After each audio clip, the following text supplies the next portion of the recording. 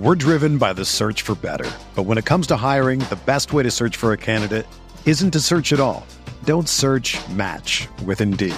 Indeed is your matching and hiring platform with over 350 million global monthly visitors, according to Indeed data, and a matching engine that helps you find quality candidates fast.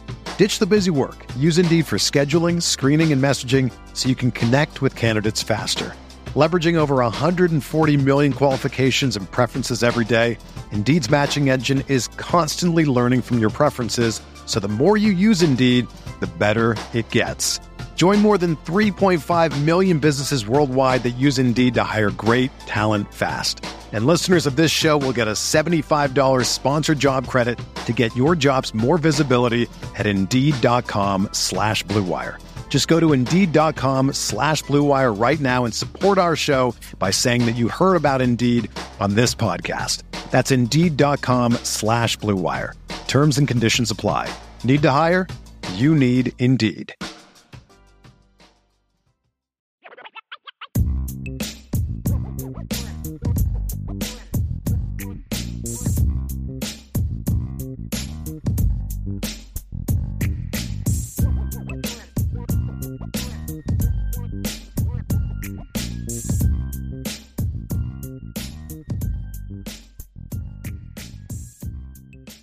Oh, it's a full house here at IrishBreakdown.com. I'm Vince D'Addario. I am the football analyst here at IrishBreakdown.com.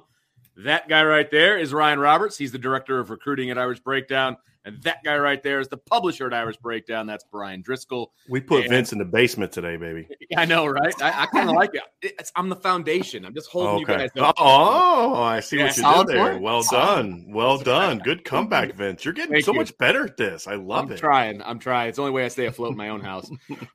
So today we've got a great topic for you guys. We're going to talk some recruiting, specifically the defensive side of the ball in the 23 class.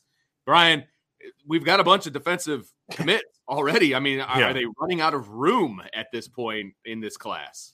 Well, the good news for Notre Dame is, yes, they're off to a great start. You've got 7 defensive players already committed in this class. All 7 of them are ranked as Rivals top 250 players. The insane thing is, Vince, I just have to throw this out there. There are 9 guys committed in this class. All 9 are now ranked in the Rivals top 250.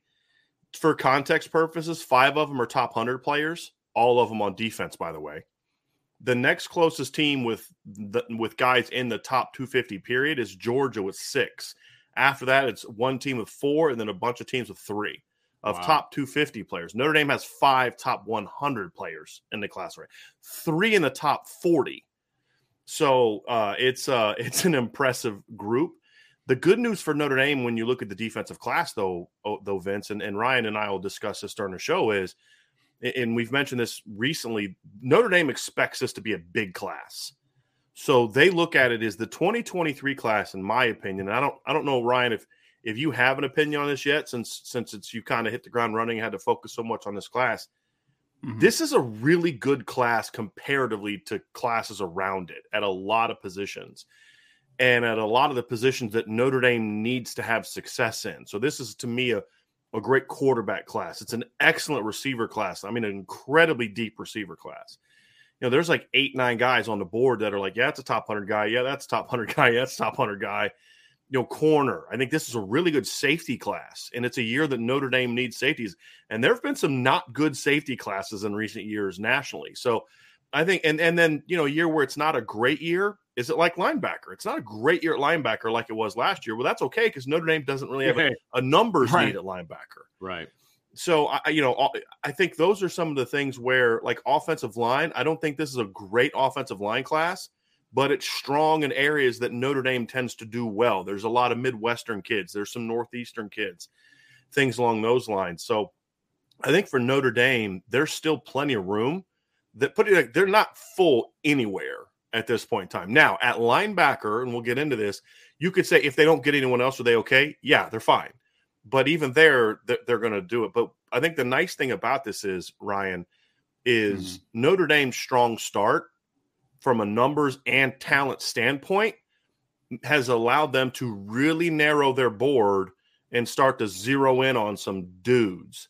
And I think that strong start makes it even more likely that you're going to get just as strong of a finish. And I think that, to me, Ryan, is the thing that puts Notre Dame in a really unique position right now. Yeah, and I think that obviously we're focusing on defensive recruiting, but that goes to both sides of the ball so far in 2023. I feel like they have at most positions already, especially on defense, a baseline to the class, right? Like if you ended the class with Keon Keeley and Brendan Vernon, for instance, at defensive line, you would feel fantastic. But the fact that now you can take some shots at some heavy hitters and at linebacker now, you have a Preston Zinter, who mentioned top 250 kid that just committed. You had Drake Bowen, in-state player for Notre Dame that was already committed.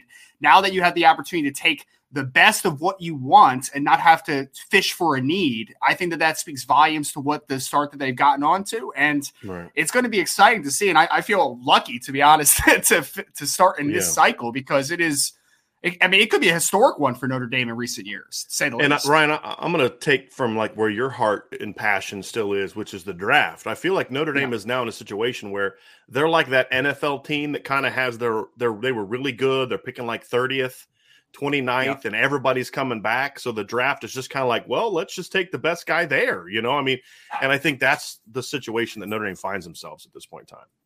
Yeah. Things start becoming a little bit of a luxury at this point, right? Because you got the players already that you're super excited about, and now you can take the swing at some of the big hitters, like you're saying, Brian. So I agree completely. It's shaping up to be a great class, and it's exciting both from, especially on the defensive side of the ball when we're talking about, hey, defensive line-wise, you've already gotten 2 top 50 caliber football players, one that's a bona fide 5-star recruit in Keon Keeley. Linebacker, like I mentioned, you got guys like Zinter, you got Drake Bowen, who's a borderline 5-star, top 40 player in the class. You got Justin Rhett, who by some is a top 50, top 60 player on recruiting platforms, but also could have a higher ceiling than that when you're talking about a height, weight, speed type of combination. You have a guy like Peyton Bowen, who I think is a potential top 5 player if he takes a next step next season. So you have dudes everywhere. You've hit on several needs, and now you can continue to add what is outstanding quality of talent in this class. Not just quality of depth, quality of talent at the top. With HelloFresh, you get farm fresh, pre-portioned ingredients and seasonal recipes delivered right to your doorstep. Skip trips to the grocery store and count on HelloFresh to make home cooking easy, fun, and affordable. That's why it's America's #1 meal kit. The new year is a great time to focus on what's most important to you. Whether it's saving money by ordering less takeout, learning to cook, or prioritizing your wellness, HelloFresh is here to help with endless options to make cooking at home simple and enjoyable.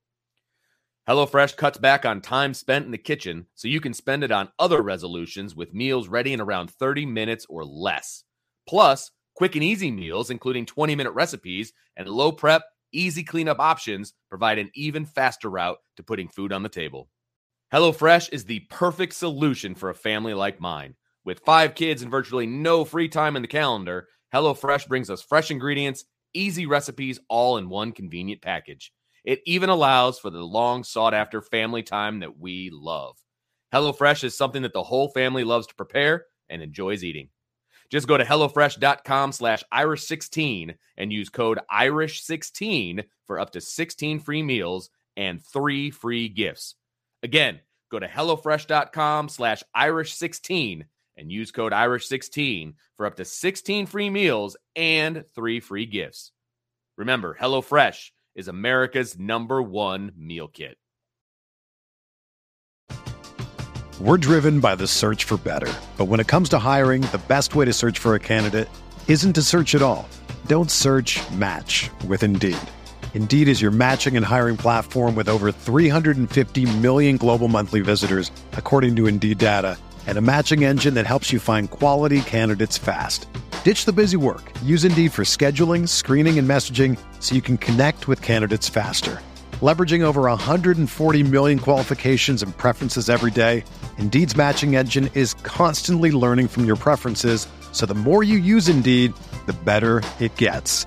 Join more than 3.5 million businesses worldwide that use Indeed to hire great talent fast. And listeners of this show will get a $75 sponsored job credit to get your jobs more visibility at Indeed.com/Blue Wire. Just go to Indeed.com/Blue Wire right now and support our show by saying that you heard about Indeed on this podcast. That's Indeed.com/Blue Wire. Terms and conditions apply. Need to hire? You need Indeed.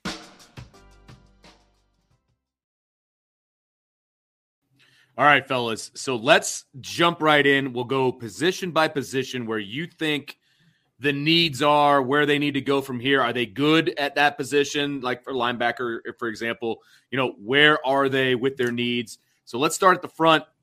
Defensive line, Brian, where are they with defensive line? Obviously, they have really good ends. Where do they go from here? Do they need to add on? Well, the one thing for sure is they're good at Viper right now. You got Aiden Goldbyron in last year's class. You have Keon Keeley in this year's class.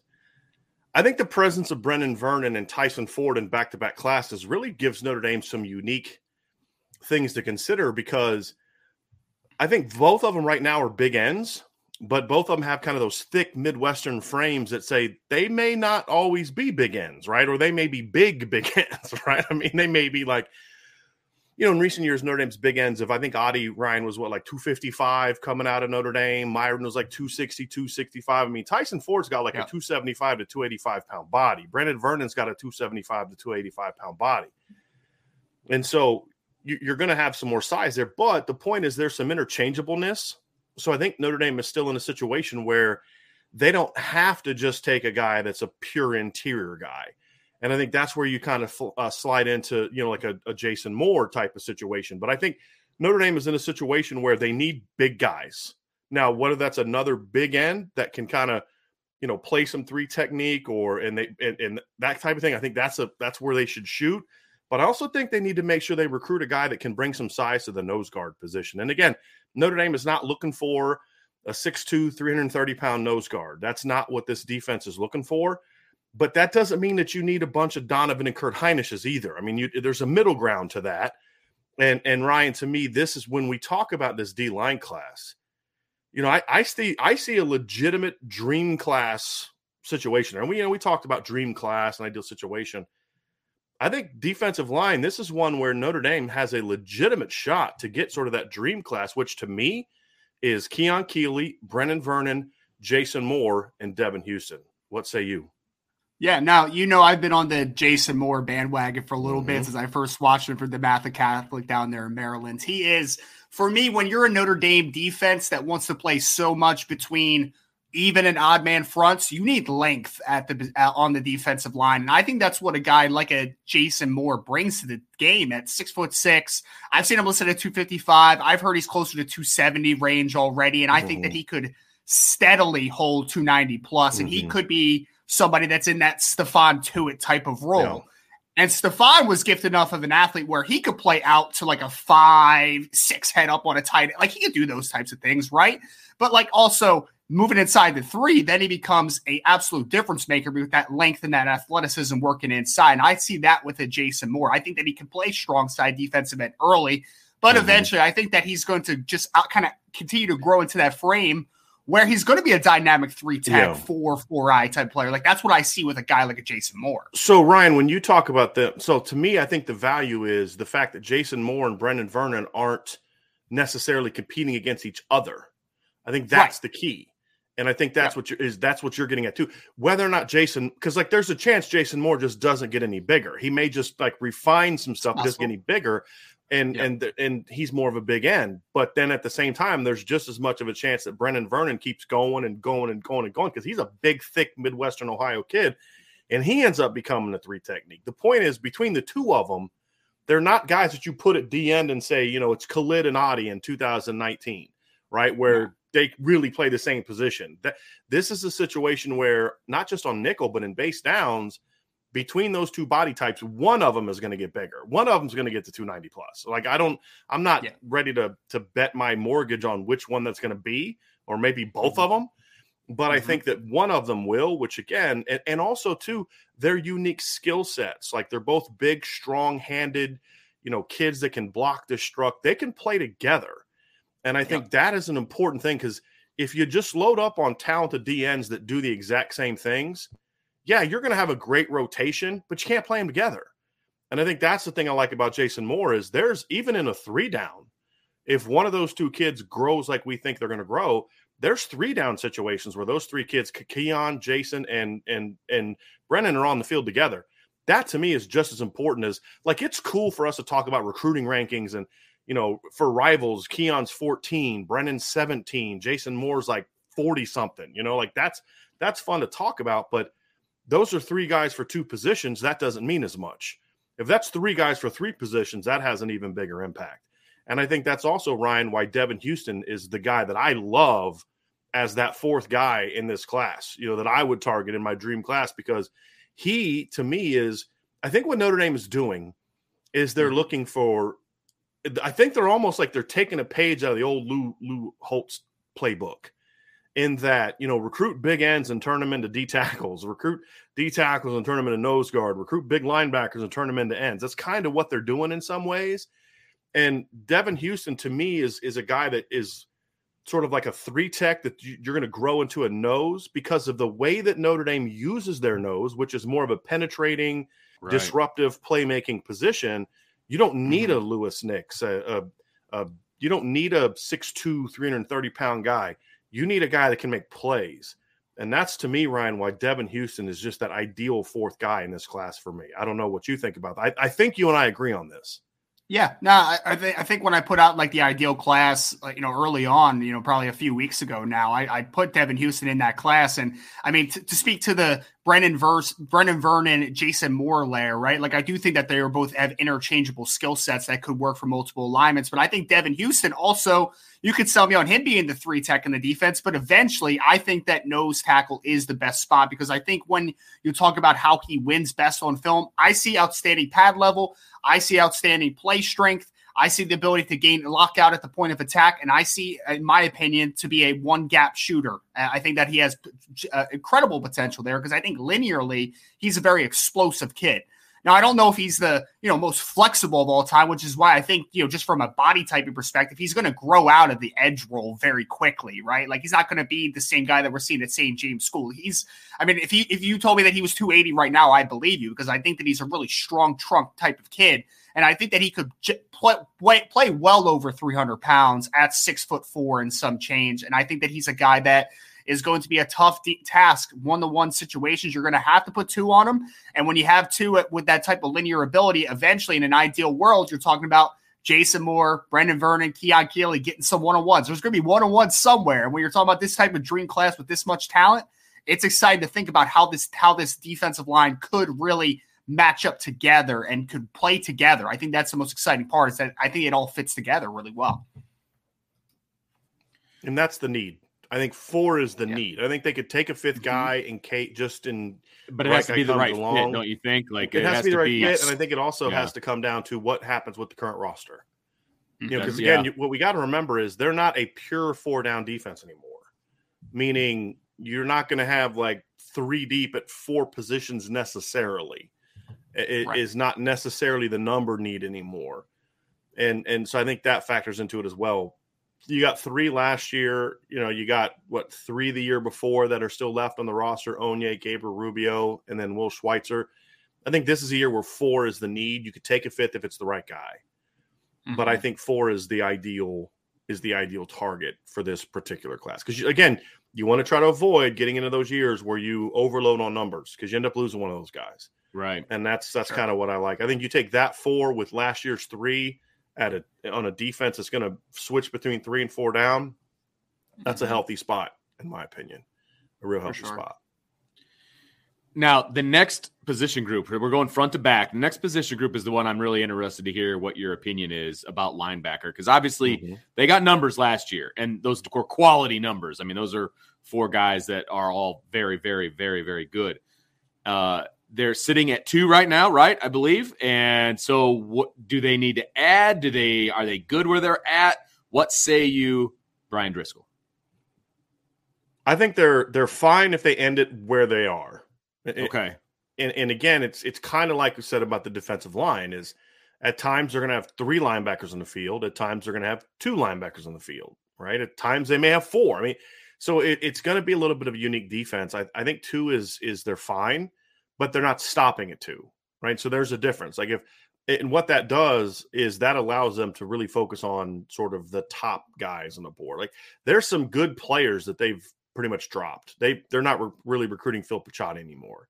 When you're comfortable enough with where you are that you stop recruiting a kid like that, you're doing pretty good linebacker. So you got 4 guys last year. You also have to remember too that the plan is that Kahanu Kia plans to come back to Notre Dame after his 2-year mission. From his mission, yeah. Correct. So you kind of got to look at him as like a he's going to have an impact on numbers for the 2023 class, assuming that the staff is high on him. And considering that they played him and he was sort of in the 2 deep almost at one point in time last year with some injuries, that's obviously a situation where, okay, they're in a good place numbers wise. Cause they love, I've talked to a couple sources on this and, like, hey, how do you feel about all 4 of the kids? And they're like, man, all these kids are everything. They all got better seniors. They, we love it. And these are people that have in the past kind of told me like, yeah, this kid's a good player, but we're not sure he's an impact guy. And they love all those guys. And I think with Prince Kollie in 2021, you look at 2 and you're talking about 7 guys in 3 years. I don't think that's ideal, which is like, it's not like a perfect world scenario, but the reality is you're 2 deep at all 3 of your linebacker spots and you're 3 deep at 1. And I think when you also look at it, there's the thought that some of the guys in the current roster, like Maris Luafau, has multiple years of eligibility left because of COVID. Right. And so I think you look at that situation too. I think they're comfortable with their numbers based on the fact that this is not a great linebacker class nationally. So what they're focusing on right now, Ryan, is there's some dudes on the board that they're still on. I mean, when you talk about Jaden Osbury, Samuel Mpemba, guys like that, there's some guys on the board that they're going to say, hey, look, Tamir Robinson they like. There's Darren Gillette that they like. Those guys, if they can find the guy that they see as being either a really top player now or a guy with a really high ceiling, they're going to still recruit those guys. But the board just got a lot smaller, which I think, in my opinion, increases the odds that you get one of those guys at this point in time.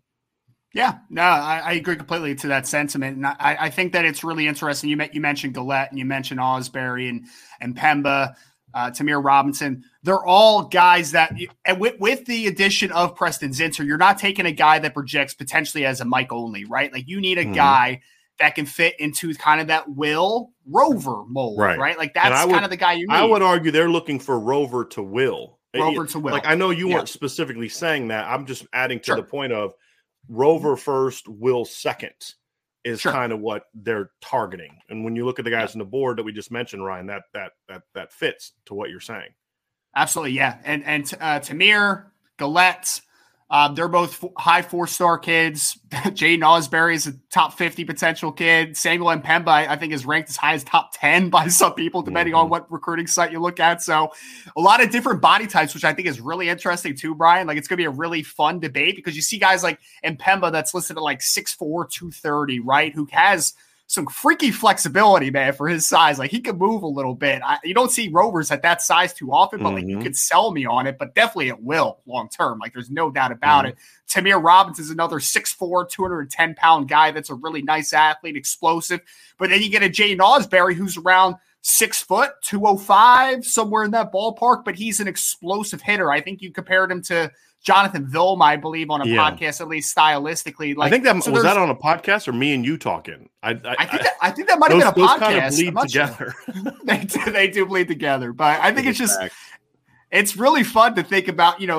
How these guys are kind of being projected to similar roles, but their body types are so different. Just to kind of put into perspective how versatile I think this system can be, which I think is a lot of fun. I mean, if they were to hit on a guy like Mpemba or Jaden Osbury, it's exciting to say the least. And the other two too. I mean, Gillette and Tamir Robinson, like those guys would be takes for me. Either one of them. And Tamir would have been even an earlier take had it not been for his October knee injury. Sure. That's the other thing is they need to see how he can't because he was a guy they really liked early on, like because he was a converted safety. I mean, he was a safety as a sophomore in high school, right? He's exactly what they look for in a Rover, like the big, long, rangy safety athlete that kind of grows into sort of a second level player. I think that's what they look for. And so I think the knee was the only question with him. And Osbury is interesting too, because, this staff has made it very clear. They don't hide from anybody the fact that we want long athletes. Like you just look at up and down the board, I mean, just long dudes, right? Minimum 6'2". And if you're not going to be 6'2" like Jalen Sneed, you need to have go gadget arms like Jalen Sneed.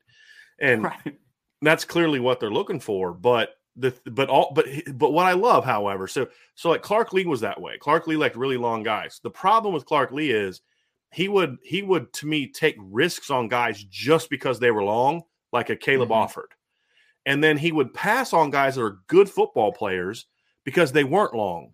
And the thing and I think that's for college where you can really get into some trouble is when you're not willing to overlook, hey, this guy doesn't have the measurables as far as length and height and those type of things. But, he's a really good football player. And to me, that was a mistake that the previous staff made that this staff is not going to make. And we're seeing that with several players, and Jaden Osbury's one because Q-Kib's shown his youth. Go.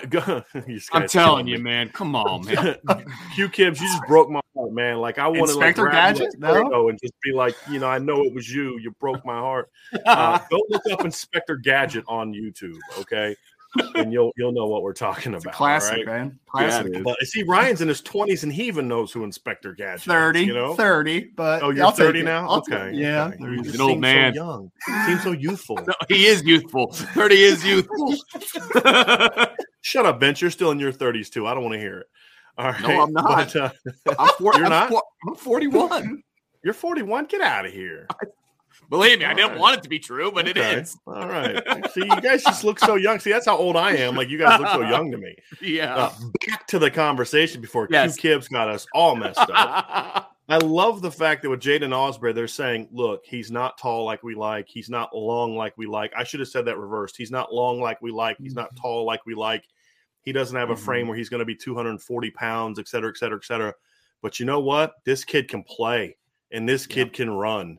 And they've made him a priority. Now, the odds of them getting Jaden Osbury are really slim at this point in time. I mean, but the point is, because you have Zinter and Drake Bowen, two guys you like a lot, and with Zinter, a guy that you like so much that you passed on some other guys, you're now in a position where you can take, and the fact that numbers-wise, you got, and this is why the 4 last year is so important. Because now you don't have to worry about depth pieces. You've met your needs for numbers. You can now say, hey, look, we're going to swing for the fences. Even a kid like an Anthony Hill, right? Like he's just came out with a top 6 and Notre Dame's not in it. There's no reason that you technically have to stop recruiting him because if you don't get him, so what? You're fine. Now, I'm not saying that they should necessarily do that because I think there's a time when you're kind of wasting your resources on a guy that you just know you're not going to get. But Jaden Osbury is an even better example because Ryan, if you and I are picking right now, we're not going to – if we were to say, hey, who are the top 3 options that you think for Jaden Osbury, I don't think either one of us would put Notre Dame in that top 3 right now. No. But he listens, he talks to them, and he's yet another in a long line of players that completely blows this notion of, you can't find really good students that are great ball players.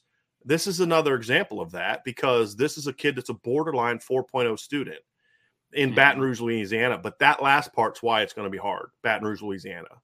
That to me is what's going to make it hard for him to get out of the South and up to Notre Dame. But they're trying, and they don't have to worry about if we miss, we got to go on to somebody else. If they miss, you miss, right? But I think between Osbury and Mpemba and Gillette, I think those are the 3 that they look at. Now, Gillette's the complete opposite of those guys because he doesn't fit the recruiting ranking profile that people covet. But you go look at his offer list, and you go look at his film, impressive. Yeah. That's not a 3-star recruit, folks. I'm just telling you that right now, Ryan. He's a 6'2", 225-pound kid that they think might be able to play Rover.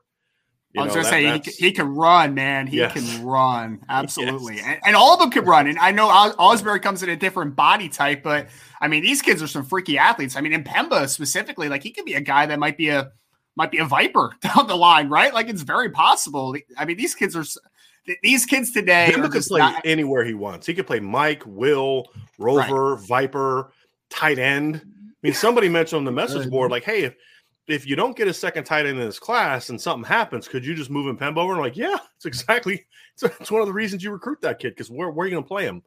On the field? Where? Somewhere. On that like 52 and a half and 100, that thing. Yeah, with the white lines. Yeah, we're going to put him on there, That's to your point, Ryan. There's 5 spots he could legitimately be a starter on both sides of the ball. The number of guys that we can say that about is probably on one hand, 2 at the most, right? Yeah. I mean, that's a rare deal. And I know we're talking about Ausberry, who doesn't fit into this category, but we keep talking about length, right? Like, why does length matter? Because length can translate to other positions. If I have a lack of length, usually I'm kind of penciled into a couple spots, right? Like, this is kind of like where my bread and butter is. I can't really go outside of this too much. But when you have length, like an Mpemba does, he might develop into a Will. He might grow into a Mike. He might grow into a Viper. Who knows? That's why that length matters, because these guys can develop into something different potentially. That's where that growth potential works. I want to respond to a comment here from Brandon Plensner, and he says, hey, if Ausberry's brother left the state of Louisiana, so can Jaden. We're not saying he won't leave the state of Louisiana. We're saying, like, when you're that deep in the South, I mean, and look, the only thing south of Baton Rouge is the Gulf of Mexico, right? I mean, so there's not a whole lot more south than that. It's hard to get them out of the South. It's not so much getting them out of LSU. I mean, LSU proved this year that they've proved for several years now. This isn't a shot at Brian Kelly, but part of the struggle that Coach O was having late was he was having trouble keeping Louisiana kids in Louisiana. And it's more about keeping them in the South, because you say his brother, Austin, left the South, and he did, but he went to Auburn. Like, that's not exactly like leaving the nest, right? Like, he still is like, what? That's like a state over. It's like, I think it's like Louisiana, Mississippi, and Alabama, like kind of like right there. That's a drive, not a flight across, 4 or 5 different states. So it's more about just being able to get him out of the South, more so than, gee, he's going to go to LSU. I think if he was a given to go to LSU, he'd committed already. I don't think he's a lock to LSU. I think right now, he's a kid that's going to be tough to stay in the South. But there's only one reason Notre Dame has a legitimate shot with him right now, and it's the fact that he's a phenomenal student. And I think there's that interest in Notre Dame now that Notre Dame has a full staff on board. My view may change, Brandon. And look, I mean, that's kind of part of the reason we're fired up about Notre Dame hiring Al Golden. Ryan has an article that's going to come out tomorrow that he wrote about Al Golden's history as a recruiter. I mean, there was a class of Virginia where he signed 2 5-star players at linebacker in the same class. The problem, however, is they were both from Virginia, Ahmad Brooks and Kai Parham. Yeah. And that's the thing, is like, it's one thing to do that. It's nothing to go down to Louisiana. But could Notre Dame be in the game? Yeah, I think they could be in the game. And we had a comment from Tyler Longbreak. He says Freeman and Golden in a recruit's house is going to be dangerous. And I think you're absolutely right.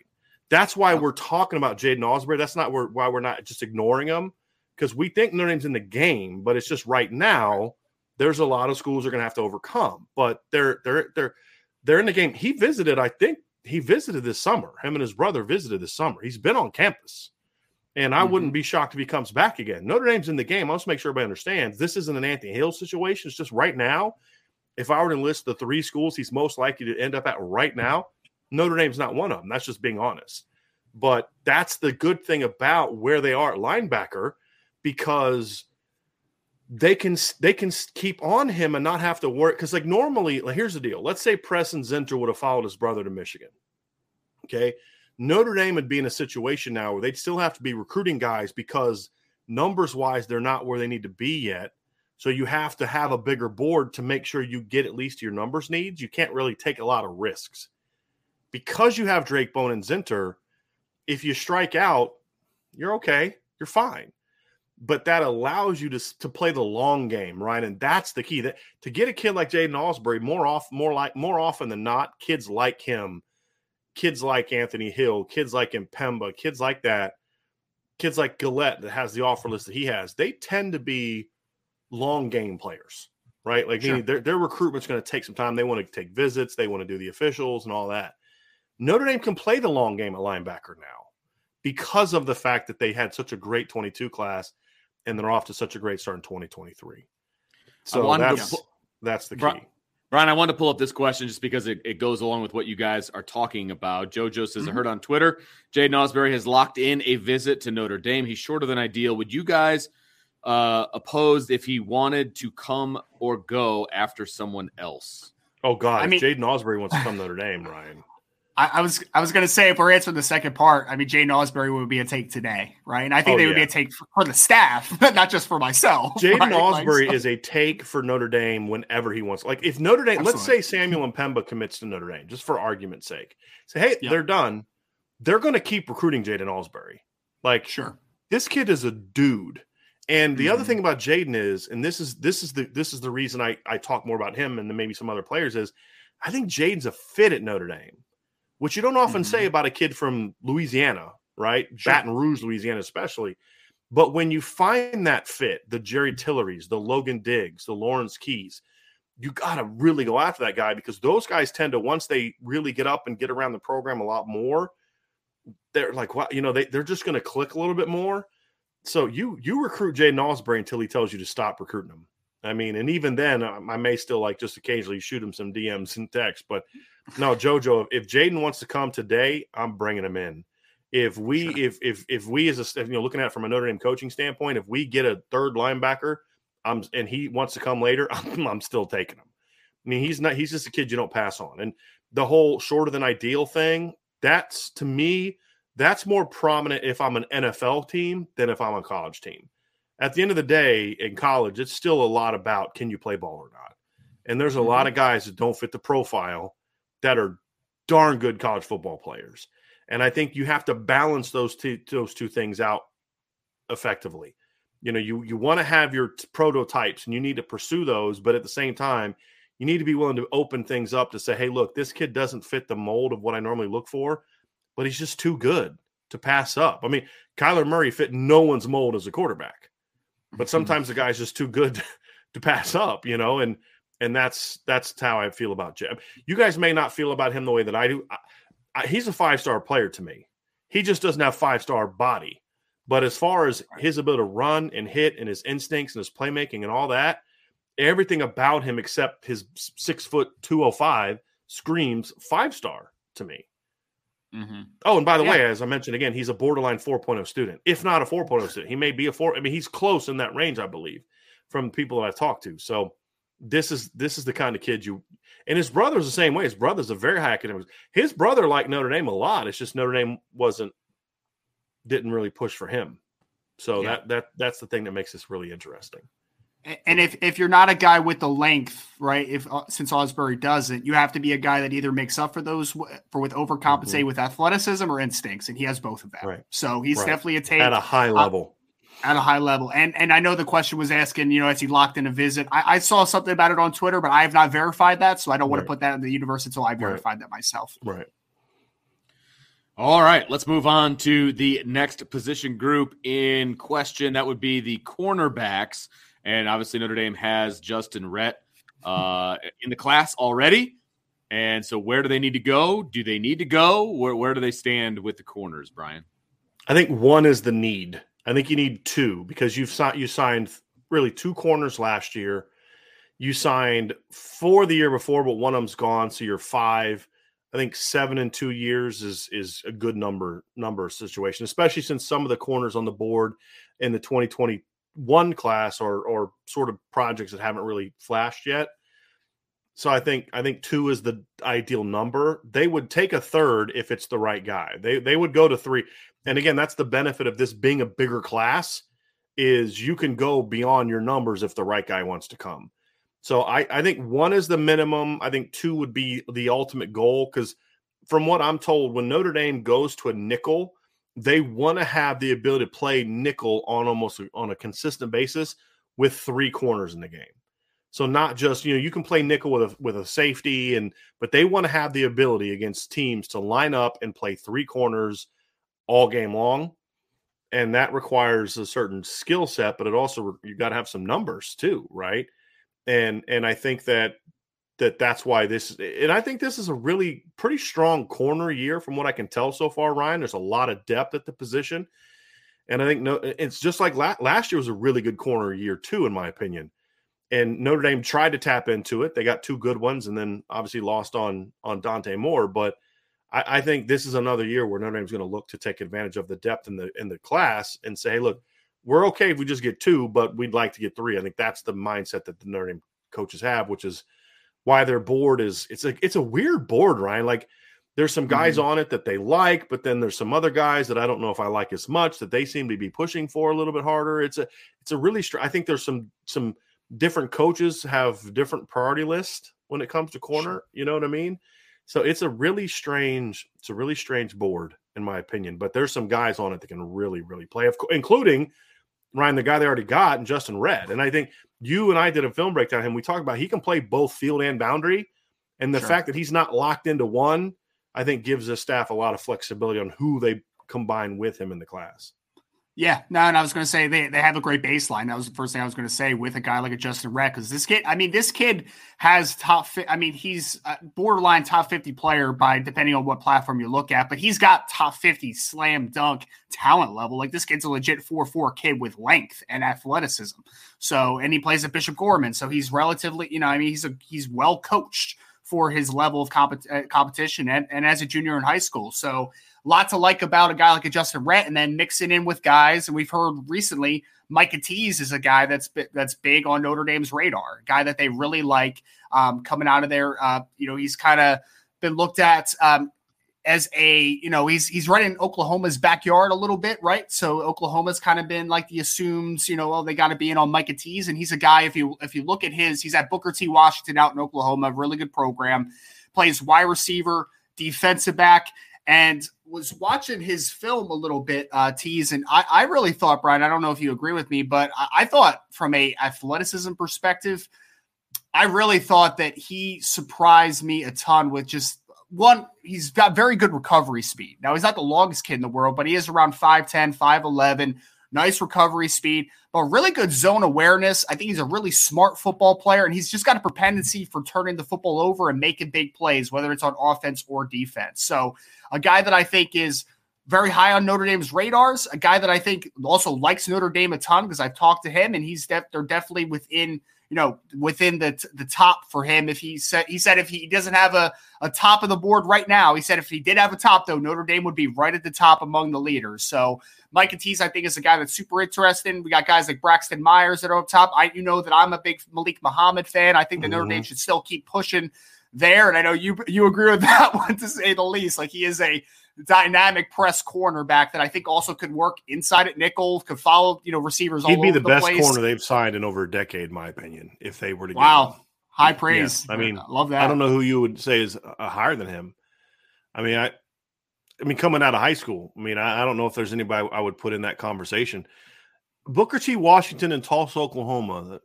I feel like there might have been a couple Notre Dame legends that came from there. There's this running back. I don't know if you guys have heard of him. We had him on the show one time. Guy named Reggie Brooks. You guys ever heard of him? Played running back in Notre Dame a long time ago. Sorry. Yeah. It'd be nice to get back into Tulsa and get some players because, that's a very underrated city when it comes to producing talented players. Agreed. They don't produce a lot, but, I'd be curious as like the number of players that come out of that area that become really good college football players. I like Mike, and I think he's a little longer than he is tall, which I think is part of the reason they're still looking at it. He's not super long. He's not like, 35-inch arms, but I think he has some length to him despite not being a real tall guy.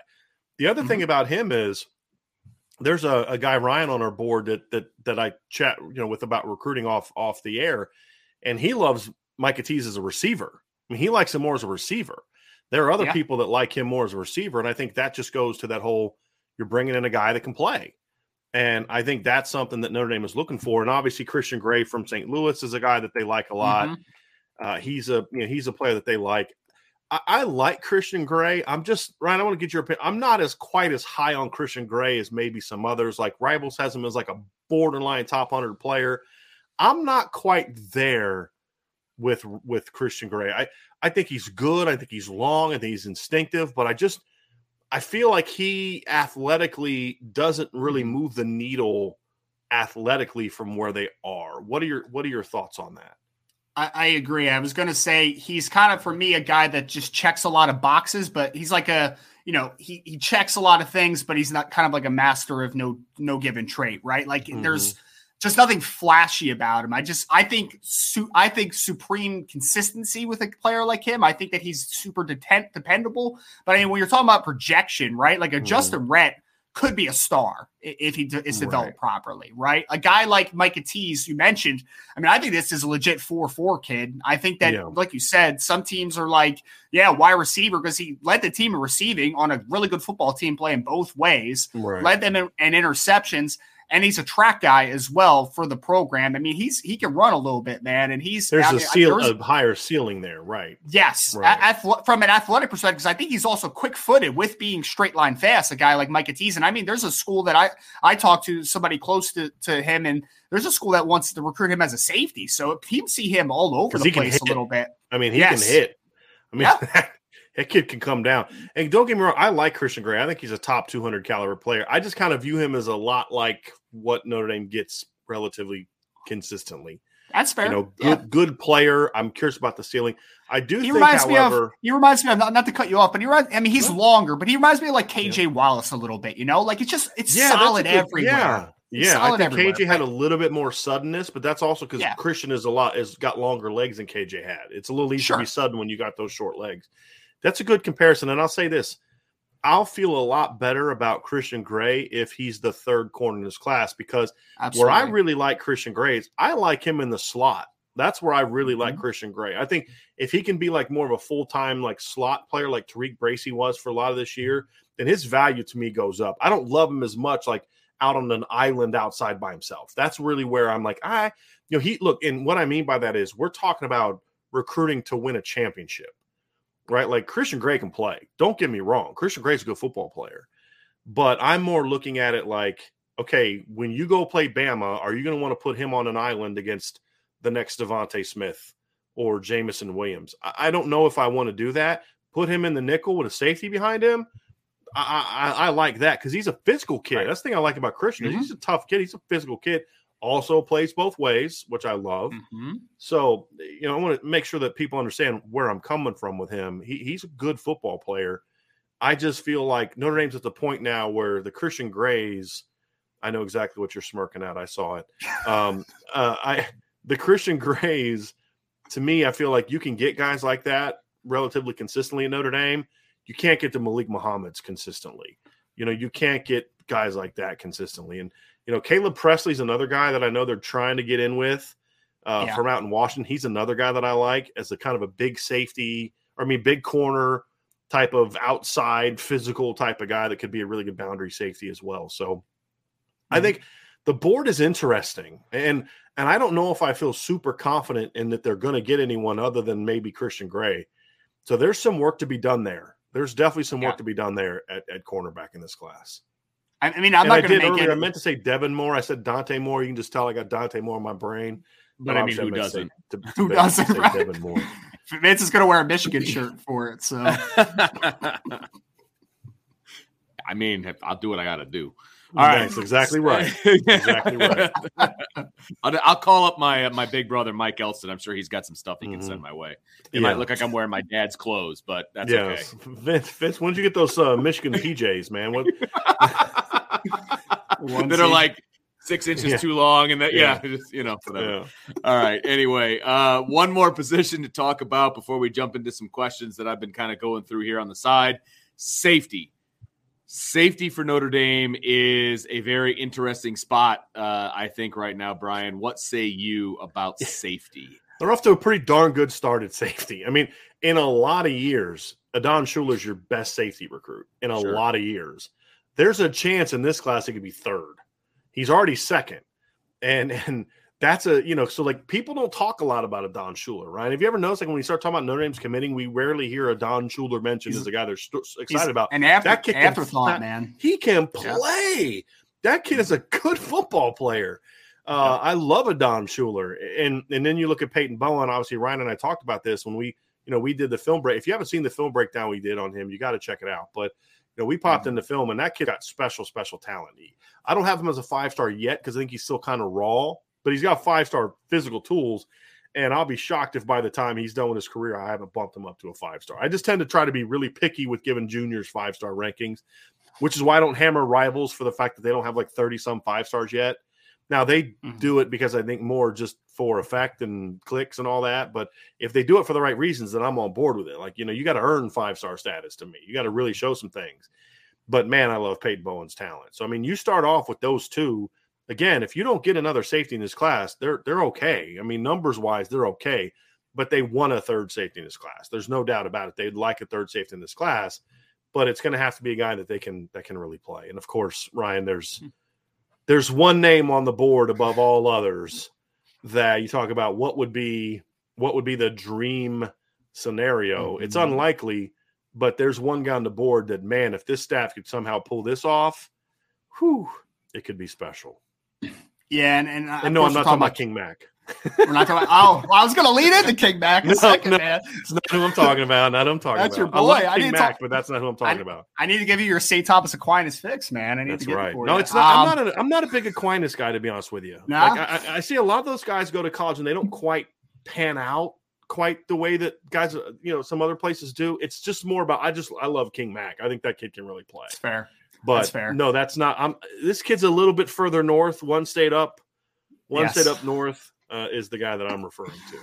Yeah. Of course, we're talking about Caleb Downs once again. Joshua Downs, wide receiver from North Carolina, his younger brother, 6 foot, 185 pounds. He is, and I put this on a podcast, so it's out there in the universe. If you ask me who I thought was the best football player, regardless of the positional value stuff, right? Because you talk about how much quarterbacks mean to a program, all that good stuff.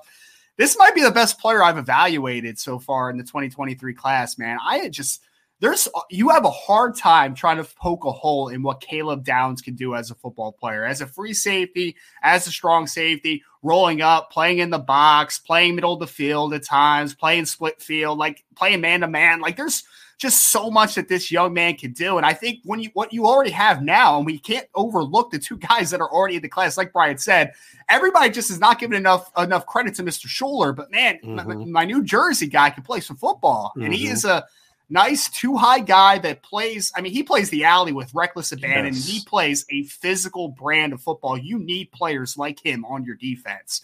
And then it makes so much sense from a stylistic perspective because then you got a guy like Peyton Bowen, who when we're talking about 5-star upside, the range is just silly. Like he is technically speaking, it needs to get more consistent in and out of his pedal and just kind of being a more proactive football player. But when he turns and unlocks his hips and just starts showing off that range, the kid can cover just a ridiculous amount of ground. Like it's just unfair at times. Like he has range on the back end where he could be a true free, like center field type free safety. He's got that type of special to him. So now that we have that, now that Notre Dame has that baseline, again, a baseline, let's go for a guy like a Caleb Downs, right? Because this kid is special. Could you imagine if Notre Dame has the ability to have Caleb Downs and Peyton Bowen on the field, and then Adon Schuler comes in 3 safety looks? Like that is just a ridiculous kind of thing to think about for a second. And I'm looking so much, and it's, again, is it likely? Probably not. But right now, you've put yourself in a position at safety where if you're class A today, Notre Dame is in a great spot. You're in a great spot, not a good spot, and a fantastic spot if you sign the 2 players that they have right in the class right now. But the fact that you may have a chance at a guy like a Caleb Downs, at least take the shot, really take a swing, that's what – I mean, it gives you so much hope because you can put all your attention now in the safety class on a guy like a Caleb Downs. And I've been told that if they get a third safety – because there's some other guys on the board. I mean, there's some other guys on the board from Notre Dame. Jair Hill's on the board for Notre Dame from Illinois. King Mac's a kid they've looked at. I think Ryan Yates is a guy they like more as a safety than they do as a corner. The kid from Texas who's a teammate of Peyton Bowen. They like all those guys. And they're not going to wait for Caleb Downs because what I have been told by multiple people is – I don't care when Caleb Downs decides to come. If we have 4 safeties in the class and Caleb Downs decides he wants to come to Notre Dame, we're taking Caleb Downs. I mean, you always have room for a top of the board guy. I mean, and to your point is that's how you compete for championship. It's not just getting those guys, but not being so stubborn like, well, we met our numbers. Sorry, Caleb, you don't have a spot. No, yes, you have a spot. No matter. I would say, hey, look, man, if you pick another school and you go there and you don't like as a freshman year, you still have a spot at Notre Dame. I'm just saying, because legally you can say that when a kid hasn't signed somewhere. I mean, and that's absolutely, you're going to see more and more teams doing that. Like, hey, just so you know, if things don't work out, if you don't pick us and things don't work out, keep me in mind kind of thing. But that's a dude right there, Ryan. I mean, that's a dude. And if you're someone who cares about recruiting rankings, I mean, those are the kind of kids too that help you solidify that top spot. Because I've always said I don't think Notre Dame's ever going to have a number one recruiting class. This class is making me a little nervous when it comes to because I don't like being wrong, but if it's wrong about something like this, then I'll take it. And this class. It has a chance because there's just so many highly ranked guys in the class, and there's so many highly ranked guys still on the board that they have a legitimate shot at, or at least an outside shot at. I think that's the thing that makes this unique. But, you said something at the very end there, Ryan, and this is kind of how we wrap it up. When you've started with, I mean, you could make a case that a Don Schuler would rank sixth in this class amongst the committed players, just on defense. Mm-hmm. When you're sitting here in February and a Don Schuler is your sixth best defensive commit, you have a phenomenal defensive class being worked on, right? And when Preston Zinter's seventh, I mean, Preston Zinter used to be what Notre Dame would get first when it came to recruiting. And I was trying to find an article that I did relatively recently about this class, because the how quickly they're getting. So first of all, to put it into perspective, just when you look at the first 9 players that they got a commitment from and compare it to any other of the elite classes that Notre Dame has signed, like the 2011 class, the 2013 class, the 2021 and 22 classes, those are the 4 composite top 10 classes that Notre Dame had.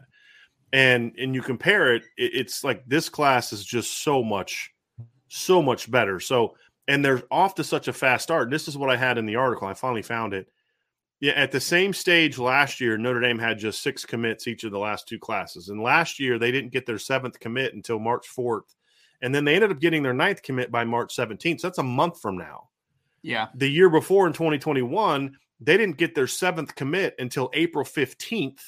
And they didn't get to 9 commits till June. And that was the 2021 class that finished as a top 10 national class with Tyler Buchner and Blake Fisher and guys like that. And so when you look at that, I mean, in past years, they didn't get to 9 until the fall, just because it's unfair to compare that to, because the whole filling up early is really a decade old thing. That wasn't how it used to be. But when you look at the start that they're off to, I mean, it's an unreal start. Here's some numbers from that class. As I mentioned, all 9, and this was before Rivals came out with their new top 250, because they had 8 of the 9 at the time were top 250 kids, but all were 4-star recruits. Here's some comparison, right? So all 9 are minimum 4-star recruits. 2 of them are composite 5 stars, Drake Bowen and Keon Keeley. So if you look at Notre Dame's past great classes, right? So I think the 2 best besides 22 and 21 were 13 and 11. The 13 class ranked 3rd. Through the first 9 commitments of the 2013 class, which again finished 3rd, Notre Dame had just 1 top 100 commit. They got let me see, composite wise now, I think it's Bowen, Vernon, Keeley, I think are the only 3 that are composite top 100s right now, correct? Bowen. So they got 4 top 100 guys, I think, right now. Mm-hmm. And you look at that year, they had 1 top 100 commit and just 3 total top 250 commits on the composite list. I think they're like 7 or 8 right now. If you look at the 2011 class, they had 3 top 100 commits and just 1 more top 250 commit. And so they had 1 more 5-star, but less total number of guys. And those were 2, like, to me, top classes. If you look at the 2008 class, which the class that ranked number 2, if you remember that class, finished the ranked number 2, through its first 9 commitments, they had 2 5-stars. That was Kyle Rudolph and Dane Christ, right? They had 2 5-stars, but then they had 4 more 4-stars, and then they had 3 3-star commits. And they had, I think, 3 of the 9 were top 100 players compared to 5 now. I mean, so again, you look at the start that Notre Dame is off to with their first 9 commitments, and they're way ahead of schedule from even top 5 classes that Notre Dame has signed. Crazy. And but the final piece is, and here's what hurt the 2021 class. I remember, Vince, when they were ranked number one really early, and they had like 5 commits. They were ranked number one really. They had Tyler Buckner and Blake Fisher. Yeah, I remember that. And it was like a pretty highly ranked class. Gabriel Rubio was in that class already. The thing we said was, but there's just not a lot of big-time guys left on the board. Like Deion Colsey committed early. Blake Fisher committed early. I mean, not Blake Fisher. Lorenzo Styles committed early. It's like with the exception of Prince Kollie, all their big-name guys are already committed. And there just weren't a ton of big-name players left on the board. You know, where you say, yeah, they get, even if they got like their top 5 guys left on the board, they probably still weren't going to stay number one. If you look at this class, there's a legitimate – they don't have to do the inside straight to stay number one. You have to hope that they don't drop their kids that they currently have. But when you look at the number of top 100 receivers on the board and Dante Moore and all the offensive linemen, I mean, that's the other thing is Notre Dame rarely has this many kids committed, and 0 of them are offensive linemen. Yeah. I mean, there's only 2 offensive recruits in general. That gives you a lot of hope. It's like with all these new coaching hires, there's going to be a little bit of a boom on the offensive side of the football at some point. I know somebody put in like, are we worried a little bit? Yeah. Not right now because they just hired the whole staff a week ago. You know, just hired the whole staff. I mean, if there's such high opinions of this class right now, when it's pretty much just a strictly defensive class right now, just wait till we start getting some of these offensive guys in. Because the difference is, for all the turnover, you still had Marcus Freeman, you still had Chad Bowden, you still had Mike Mickens, and you still had Chris O'Leary. The first one being the most important. You still had Marcus Freeman. So you could still go get kids. You could still, they got Peyton Bowen since after Brian Kelly left, right? They got Preston Zinter after Brian Kelly left. Like, you know, they were able to add, not just maintain, but they were able to add to it because of Marcus Freeman. Offensively, it's a different deal because they had so much turnover. I mean, you got rid of Dell and Jeff Quinn, and then you lose Lance Taylor and John McNulty. And when coaches leave for jobs like that, clearly they were looking. We talked about this on the show. John McNulty wasn't even like at one of the visit weekends, right? Like he had been out on the road doing his job, but like when you get an offensive coordinator job, clearly you're looking for those things, which is fine. I mean, good for them. I've got no problem with those guys getting promotions to being coordinators. But that takes time. It takes investment of your time to pursue and land an offensive coordinator job in the ACC.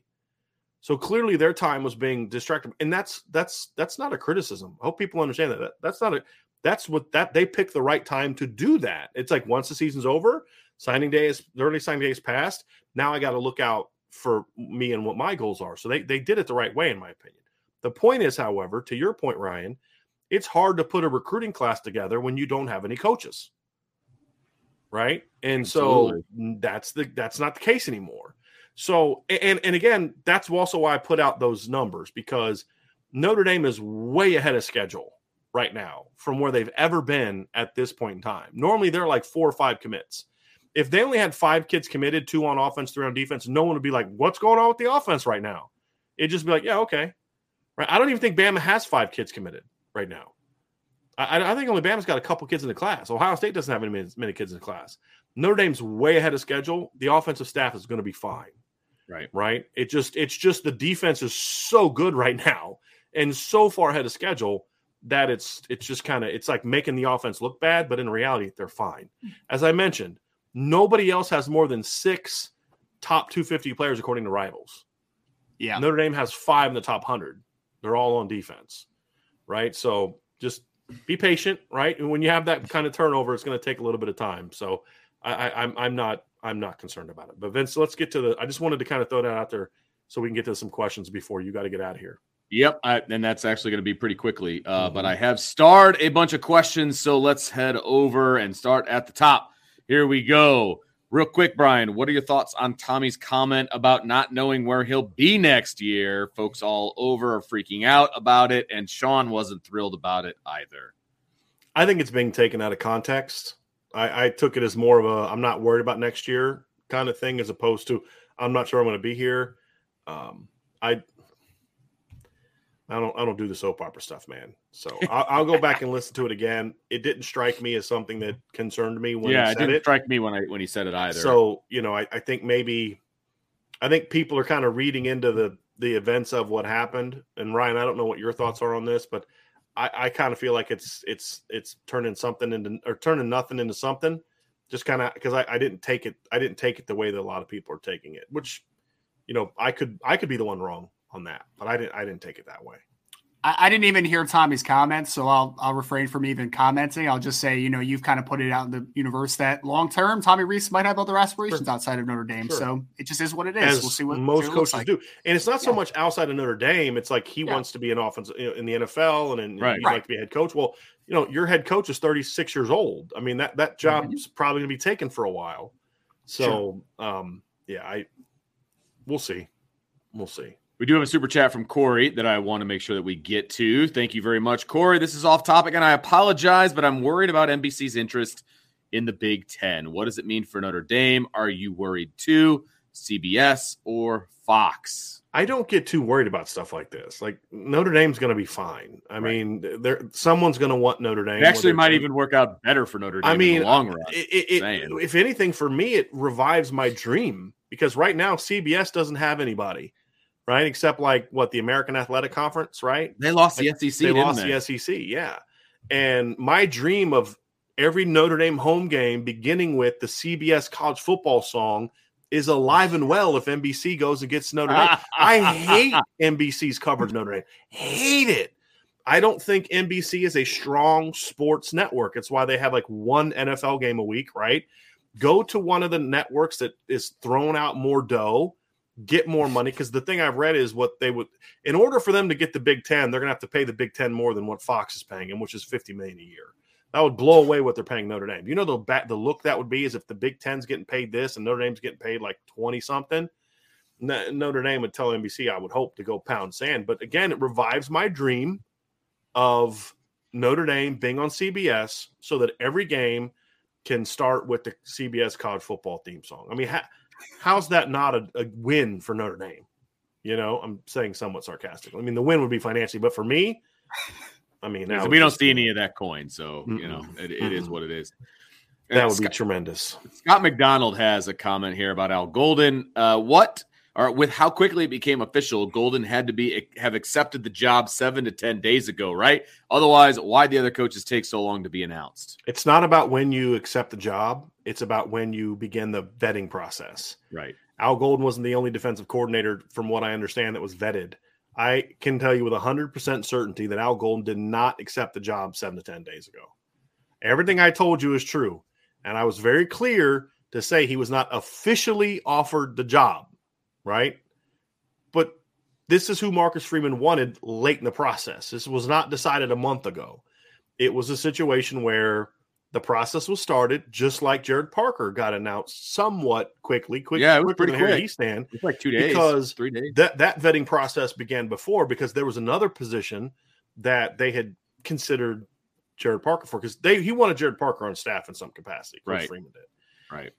So the reason he was a wide receiver coach. Right. So there you go.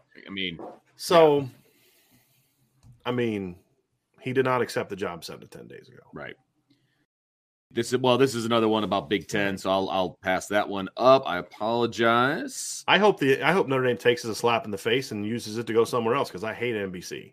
Yeah, I don't hate NBC. I don't have anything against NBC. I hate NBC's coverage of Notre Dame football. Is more of what I mean by that. I have nothing against NBC compared to anybody else. It's just whatever. Sure.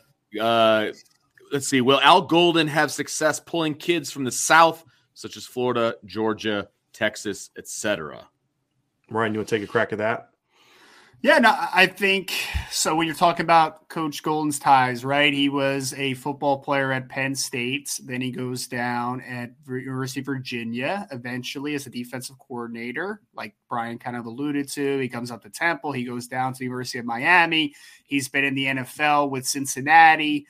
Before that with the Detroit Lions. So I would say he has shown that he can to answer the question directly, I think he can, yes, because I think that he's shown that he can attack different areas of the country. It's not just one region that is exclusive to a guy like Al Golden. He has shown that he can pull players. If you go back to some of his Miami, and I have an article coming out about this, like Brian teased a little bit earlier. I think he said going to come out tomorrow.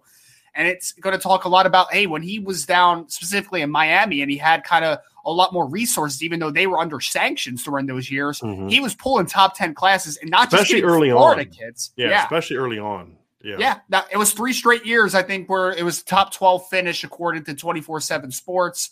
And he was pulling kids, and it wasn't just from Florida. He was pulling kids from all up the East Coast, pulling some kids from out, moving a little further west.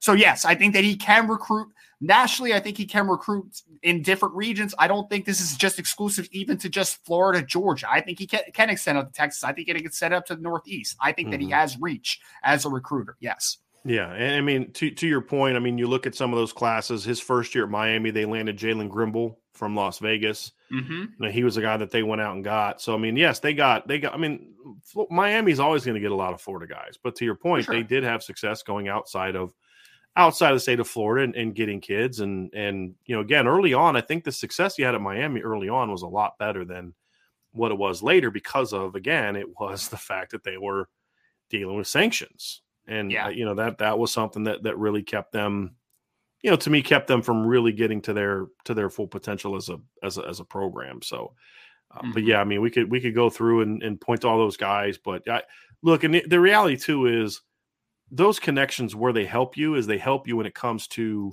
building relationships with coaches, more so than the players.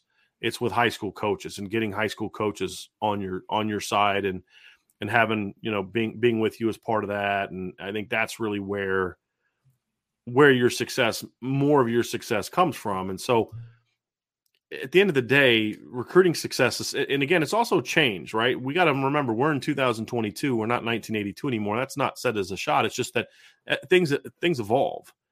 And the reason being a good recruiter in a state was so important is because, as we mentioned the other day, there weren't the recruiting services and the ease of travel and everything being digital. You had to have connections down there because that's how you found out about players. And that's why we talked about this the other day. That's why you'd have regional recruiters that would go down there and just drive from school to school to school to school trying to find players because it wasn't as easy to find players. You can find players now just from sitting at home, or sitting in your office watching film, getting on the phone, doing Zoom calls, like things like that. Now, you still have to get out and go, but there's not as much of that, as far as finding players. Now it's like, we know who we want. Let's get on the road and go get them. And so I don't think the need to have a guy from Texas, a guy from there. Now, you need coaches that can recruit those areas to a degree, but it doesn't have to be someone from there. If you have the chops to be a great recruiter, meaning personality, work ethic, organization skills, the ability to form and build connections and relationships with players, with parents, with coaches, with guidance counselors, with all that stuff, then you can be successful anywhere. It may take longer to really establish those connections early on, but it doesn't mean that you can't have success. I mean, I would point to Marcus Freeman. Marcus Freeman spent his entire career in the North coaching. Kent State, Purdue. He's coaching in Ohio or Indiana his whole career, I believe. Right. Played at Ohio, from Ohio. Look at his impact nationally over the last year at Notre Dame. I mean, you're getting kids from St. Louis. You're getting kids from Virginia. You're getting kids from Texas. You're getting kids from Florida. You're getting kids from Arizona. I mean, you're getting kids from California. You're going all over the place to get defensive players because it's just a different world. Why? Because of all the things you talked about, the personality, the genuineness, the work ethic, the organization, the ability to sell yourself, the ability to sell your program. All those things work and all those things play up. So I think those are the things that you look into. Here's another one about Coach Golden. I'm assuming Coach Al Golden has reached out to the defensive recruits, especially Keeley, Drake Bone, and Vernon. He needs more interior or flex guys like Moore. I don't know if he's reached out to all of them per se, but I'm sure they're in the process of doing that. I don't want to say they have reached out because we don't know, but I would assume it's something that's going to happen relatively quickly. Yeah, if I could just a little context to that, Brian, I did talk to Don Schuler pretty recently, and he said that he was in the process of speaking with Coach, and he's kind of just talked to some people close to the program. I mean, I know there's a lot of moving parts when a coach gets hired, right? There's press conferences. Especially when he just had a game on Sunday. Right, exactly. I mean, so it's been pretty busy for Coach Golden over the last few days. But yes, he is in the process of making his rounds, and I'm sure that all that will be taken care of very soon here for the committed guys. Yeah. Whether you're a world-class athlete or a podcaster like me, We all understand the importance of mental and physical well-being and proper recovery for top-notch performance.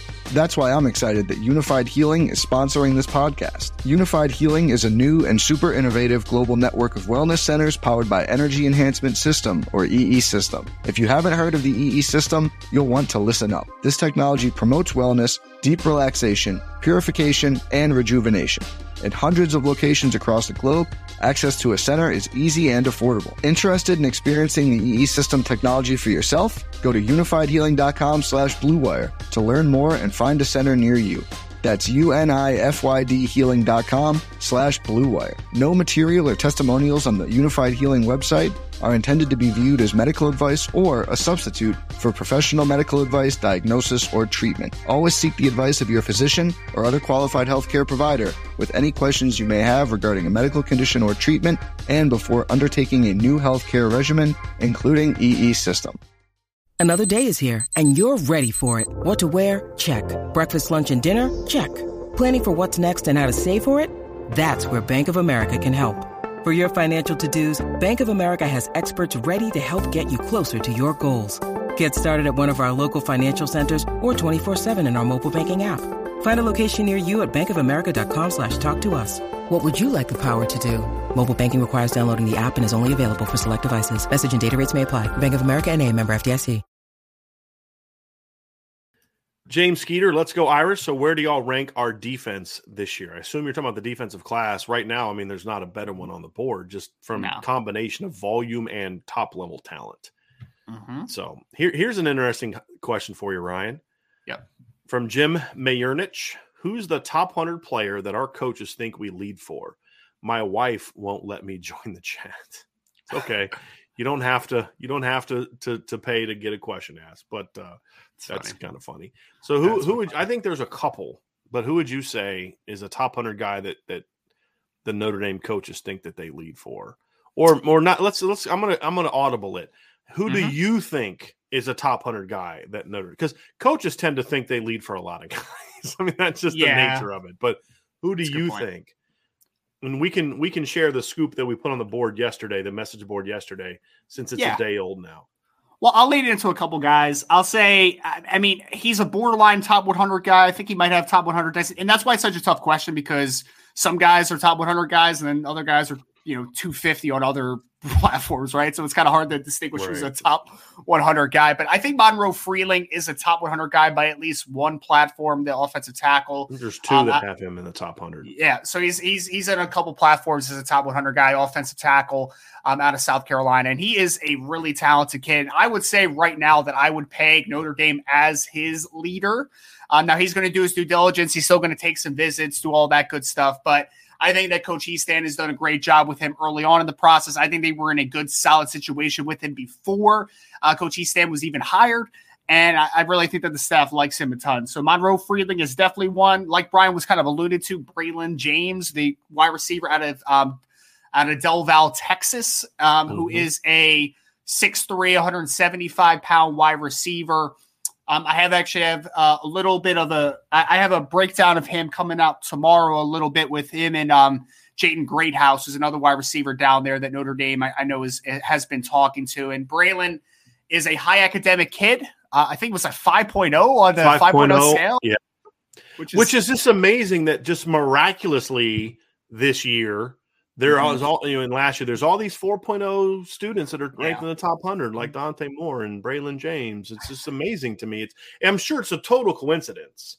I'm sure it has nothing to do with there's a coaching staff that actually works hard now to find those guys. I'm sure that's not it. It has to be a coincidence that there's all these top 100 players with great grades that care about academics.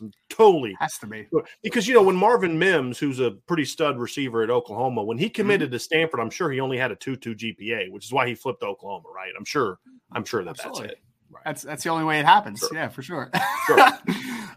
So Brian put some intel on the board. So basically, high academic kid, Texas A&M and some of the other Texas schools are obviously hot on the trail as well, but he's big on Notre Dame. He's big on Stanford. He's a high academic kid, really talented football player. Comparison-wise, he obviously the body isn't filled out. He reminds me a little bit of Des Bryant. I don't know if you love that comparison, but I just see it from a physical ability to win above the rim. I would call him more explosive than maybe long speed type of guy, but I really think that he is a really talented football player who, I mean, he has told us, I mean, he has told to Irish Breakdown that Notre Dame is right there, man. Yeah. And his coach, the intel was too, his coach thinks Notre Dame is the leader. Right. Sure. Part of that is the academics. The other part of it is Chancey Stuckey's been recruiting this kid for a long time. You're right, because he was recruiting him at Baylor. Yep. I can't remember which show it was, but Ryan, you and I recently were talking about, those when we started to see this plethora of long receivers come into college football, sphere, and a lot of it had to do with a lot of shooting guards that were getting converted to receiver. Braylon James is the prototype of that. He is that guy because he's still a really raw player, but he is, I think the word you used the other day was springy.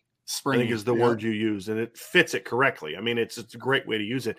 He's just now scratching the surface, and he's already a top 100 recruit in my view and in view to several recruiting services. I think 2 of them for sure have him in the top 100.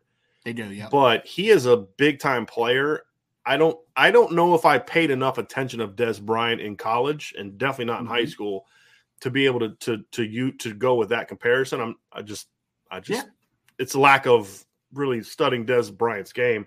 It's fair, but he fits a lot of what we see in college football. He fits, like, to me, like, I don't know if I would go T. Higgins is not a good example because I think T was smooth and not real explosive. This kid to me is more explosive than T was. I'm trying to think of a good comparison, but I mean, he's more Justin Ross than he is T. Higgins, in my opinion.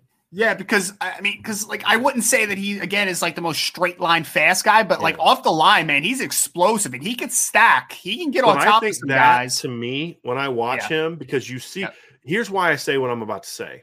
Sure.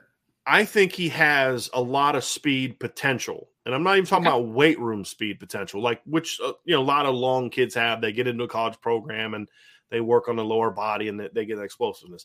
I think when you see him on kick returns, you see that speed more, which tells me the reason we don't see it at receivers, because technically he's still not, his game hasn't evolved where he's able to utilize that full speed. Because on kick returns, it's like, I love watching kids run down on kickoff because that's the one time in a football game we get to see kids for at least 20 yards run as fast as they can. True. Right? Because a lot of other times in football, you're not able to just run as fast as you can. There's got to be a method to your madness, right? And to me, when you see this kid really turn it loose on a kick return, like, oh, okay, yeah, there's some juice there. And I think part of me as a receivers coach, I look at and say, well, there's a lot of technical things I'd want to work on with him. And there's a lot of untapped potential there. So that's why I would say that, Ryan. I agree with what he shows on film and what you're saying. He's not like, he's not a guy like, oh, boy, that's a 4.3 guy. Right. But like, to me, he's faster than a Miles Boykin. He plays faster than like a Miles Boykin played. He to me is a guy that I really like the kid. I think the kid brings a lot of potential to the table. And I think if you talk about an outside tandem of him and Carnell Tate in the class, or him and Tobias Merriweather with a Rodney Gallagher inside, I mean, that's when you start getting into that dream class scenario. Because and I love the fact that Notre Dame is recruiting so much diversity from a skill set and body type standpoint of receiver. I think it's phenomenal. But he's a top 100 guy. And here's the thing, he hasn't visited Notre Dame yet. He's going to come up in March. I mean, when you're in that good of a position with a kid before he visits, that's pretty good. Now, is he on commit watch? We're not saying that. I agree with your Monroe Freeling. I agree with that one, Ryan. I think that's a good one. Trying to think of I think Samuel Mpemba is not a guy that Notre Dame leads for anymore, but at one point in time they did.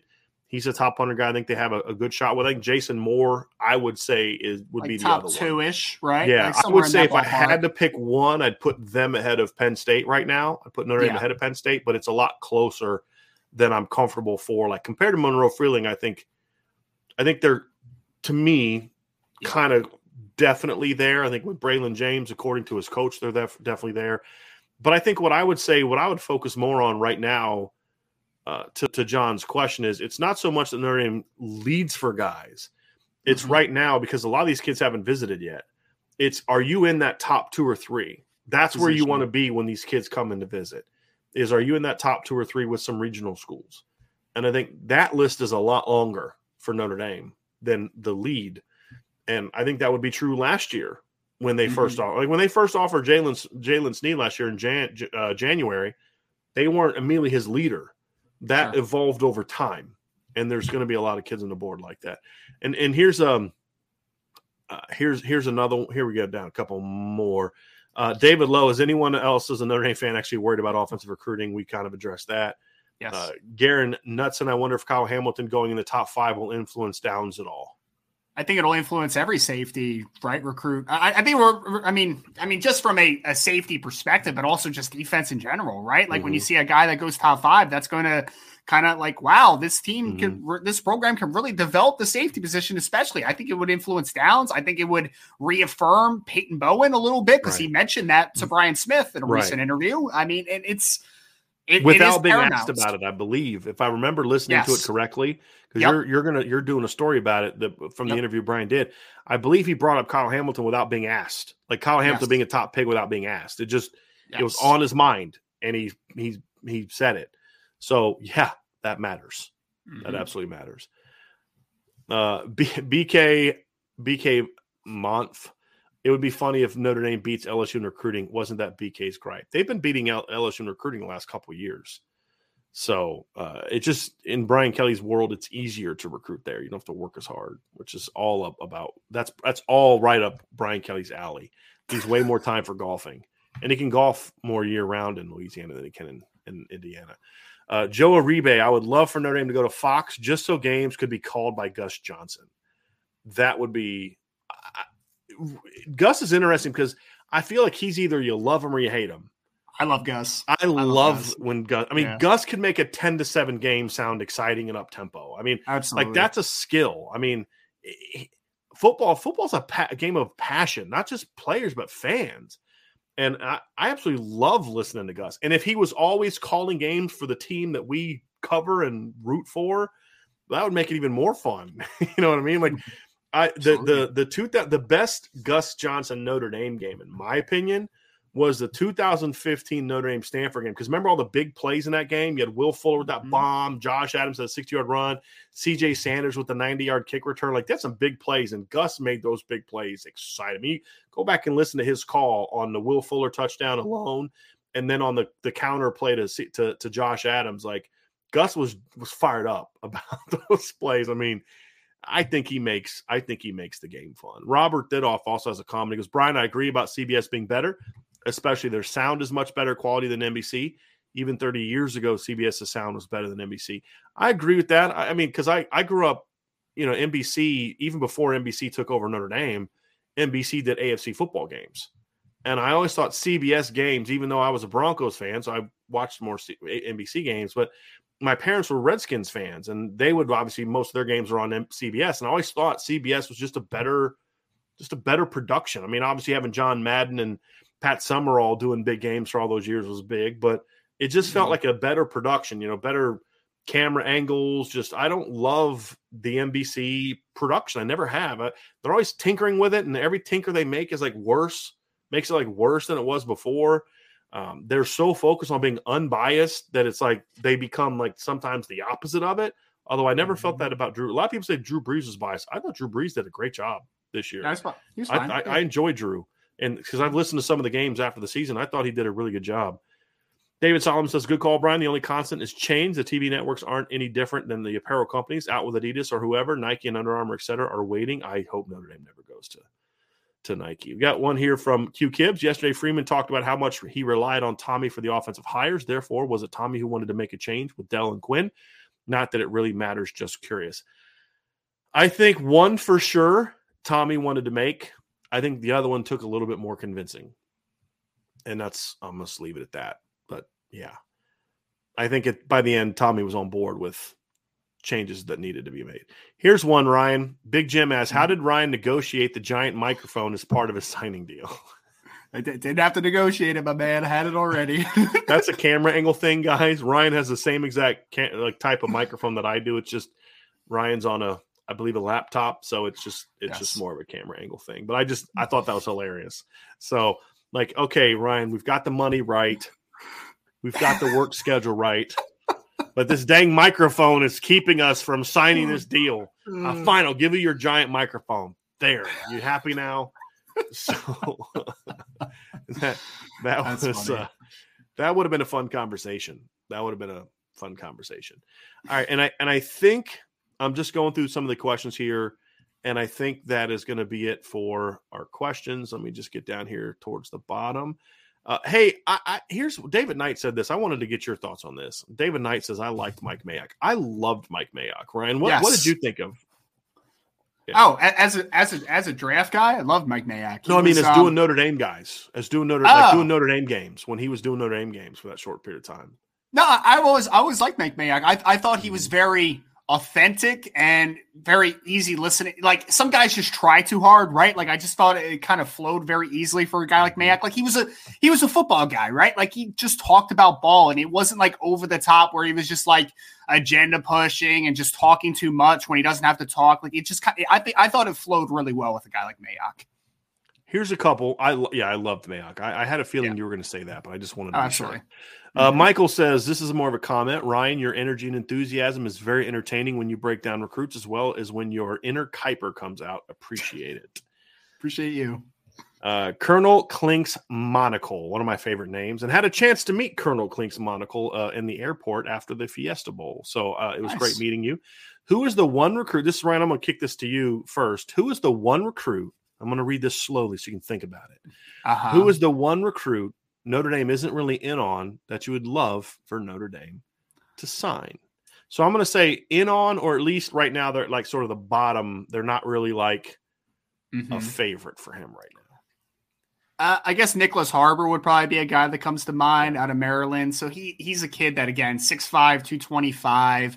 Notre Dame was recruiting him as Rover. I think they're still going to keep in touch, obviously, but he's a 5-star caliber kid, depending on the school, wide receiver, tight end, defensive end, linebacker. He kind of can just play wherever he feels like, to be honest, because he's 6'5", 225. And for the track and field people out there, he ran a 10.31 verified 100-meter dash, just ran sub 21 in the 200. The kid is a freak, to say the least. Like, there was a video that was like, is he the next Jadeveon Clowney, or is he the next Calvin Johnson, or is he the next Vernon Davis? Like, who knows, man? Like, pick a track star. I mean, he could be that too. Pick an Olympian.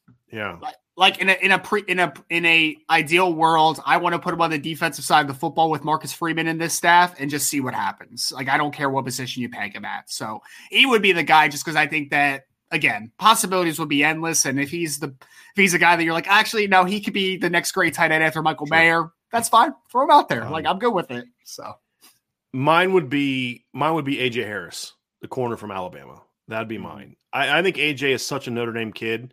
He's just been convinced by other schools that he's not a Notre Dame kid, that, you don't want to go to class and do all, it's too hard up there. But he, in a lot of ways, is a Notre Dame fit, and he is a stud. He's the best corner in the country, in my opinion.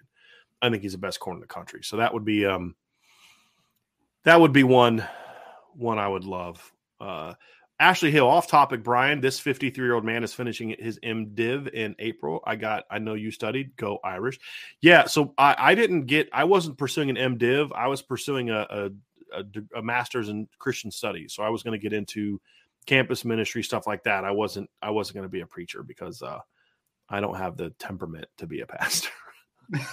I don't have the Holy Spirit hasn't quite changed me to that point where I could do that. But congratulations. I know it's very spiritually and physically and emotionally and mentally taxing to go through that process. So certainly be praying for you. And I appreciate you sharing that with us.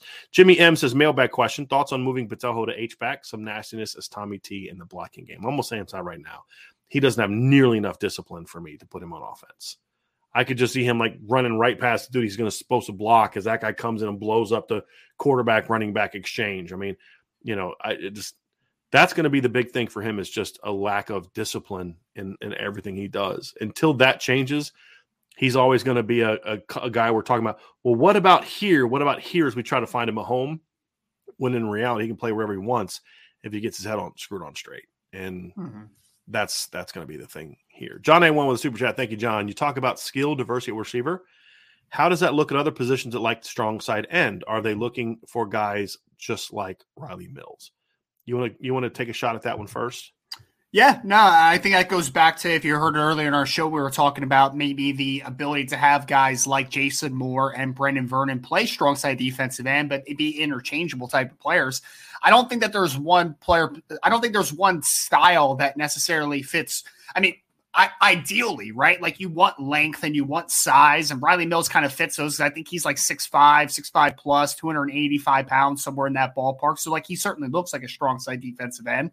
But then there's guys like Myron Tagovailoa-Amosa, who was 6'2", 260, that did a good job at strong side defensive end. So I think there is some interchangeableness to the ability to play a strong side defensive end. It's just more about temperament and the ability to just, kind of just do some of the dirty work at strong side defensive end and play from a little bit of multiple alignments at times. But I think in an ideal world, you are going to recruit guys that do look similarly to Riley Mills, because you want that length, you want that 6'5", you want those long arms, and you want some decent weight behind them, but not too much weight where you sacrifice the ability to be flexible and to be an outside track rusher at times. So you don't want to sacrifice the athleticism, but having that body type certainly is a big plus at the position.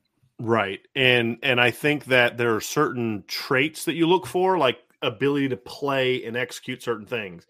I think the difference between saying receiver and strong side end is, in one instance, you're talking about one position. In the other, you're talking about three. And that's where we talk. When we talk about diversity from a receiver standpoint, we're talking about like guys that play multiple positions. We're talking about a guy that can play W, a different skill set to play X, and a different skill set to play Z. That's like saying I want a certain skill set to play strong side end, a certain skill set to play Viper, and a certain skill set to play 3 technique. It would be more of that comparison as opposed to 3 different type of strong side ends. And so it's not quite the same kind of comparison, but I think in regards to that position, it's like looking at like a W. There are certain things that a W has to do. He has to be able to do this, this, this, and this as a receiver. A strong side end has to do this, this, this as a defensive end. Now, the different types of body types or physical skill sets that can perform those traits is going to vary. And that's where that diversity comes from. Adetokunbo Ogundeji and Riley Mills are different in a lot of different ways, but they both, I think, have the potential to play that position at a high level. And I think you look at Riley Mills and Myron Tagovailoa-Amosa, very different size, strength, athletic skills, all those type of things. And so both for the same position. So yes, I do think there's some diversity, but to Ryan's point, if you were to draw up a guy in a lab, he would look a lot like Riley Mills, and then you'd maybe want to add a little bit more, some athletic traits in a couple areas there, right? I think that's kind of the thing that you would look for in that. But like you said, length, power, quickness are the first 3 things that pop in my head. Here's a comment from Timeout Tom. I really like the enthusiasm shown by Coach Mason, and the recruits just must respond to him. I can see him as an outstanding recruiter. I agree. I loved his energy. He's the anti-Brian Polian, which is about the nicest thing I could say about him. That's the greatest compliment I could pay. And as a special teams coach, right? Like, you got to have that little bit of energy to you, right, man? Because you're trying to convince real, Ryan. That's the thing. It's got to be real. Like, you could just tell he's like that kind of kid where, like, when he grabs a cup of coffee, you're like, dude, you may not want to do that, right? Like, you just kind of wake up like, what a beautiful day. I'm just ready. Open up the curtains. I'm ready to go. Like, that's like, seems like how Brian Mason is, right? And it's genuine. I'm with you. I absolutely love it. Like, I just feel like that's how a special teams coach should be. And I think he's going to be much better received by the special teamers than the previous special teams coach. And I think you all know I wasn't a huge fan of him. Stymie Snerdley says Gus and Brady Quinn on Fox would be sweet. Yeah, that would be pretty cool. Jake Piper agrees. Gus and Brady would be so nice. So yes, that would be fun to have Gus Johnson doing the play-by-play and Brady Quinn doing the color. Not that I have anything against Joel Klatt. I think I like Joel Klatt a lot more doing games than I like him giving opinions on shows and on Twitter. That's fair. Like, that's fair. So Keegan McLaughlin, Mayock, and Breeze were good. Just wish we could get a Notre Dame guy to do our games, but understand they use it as a training ground for Sunday Night Football.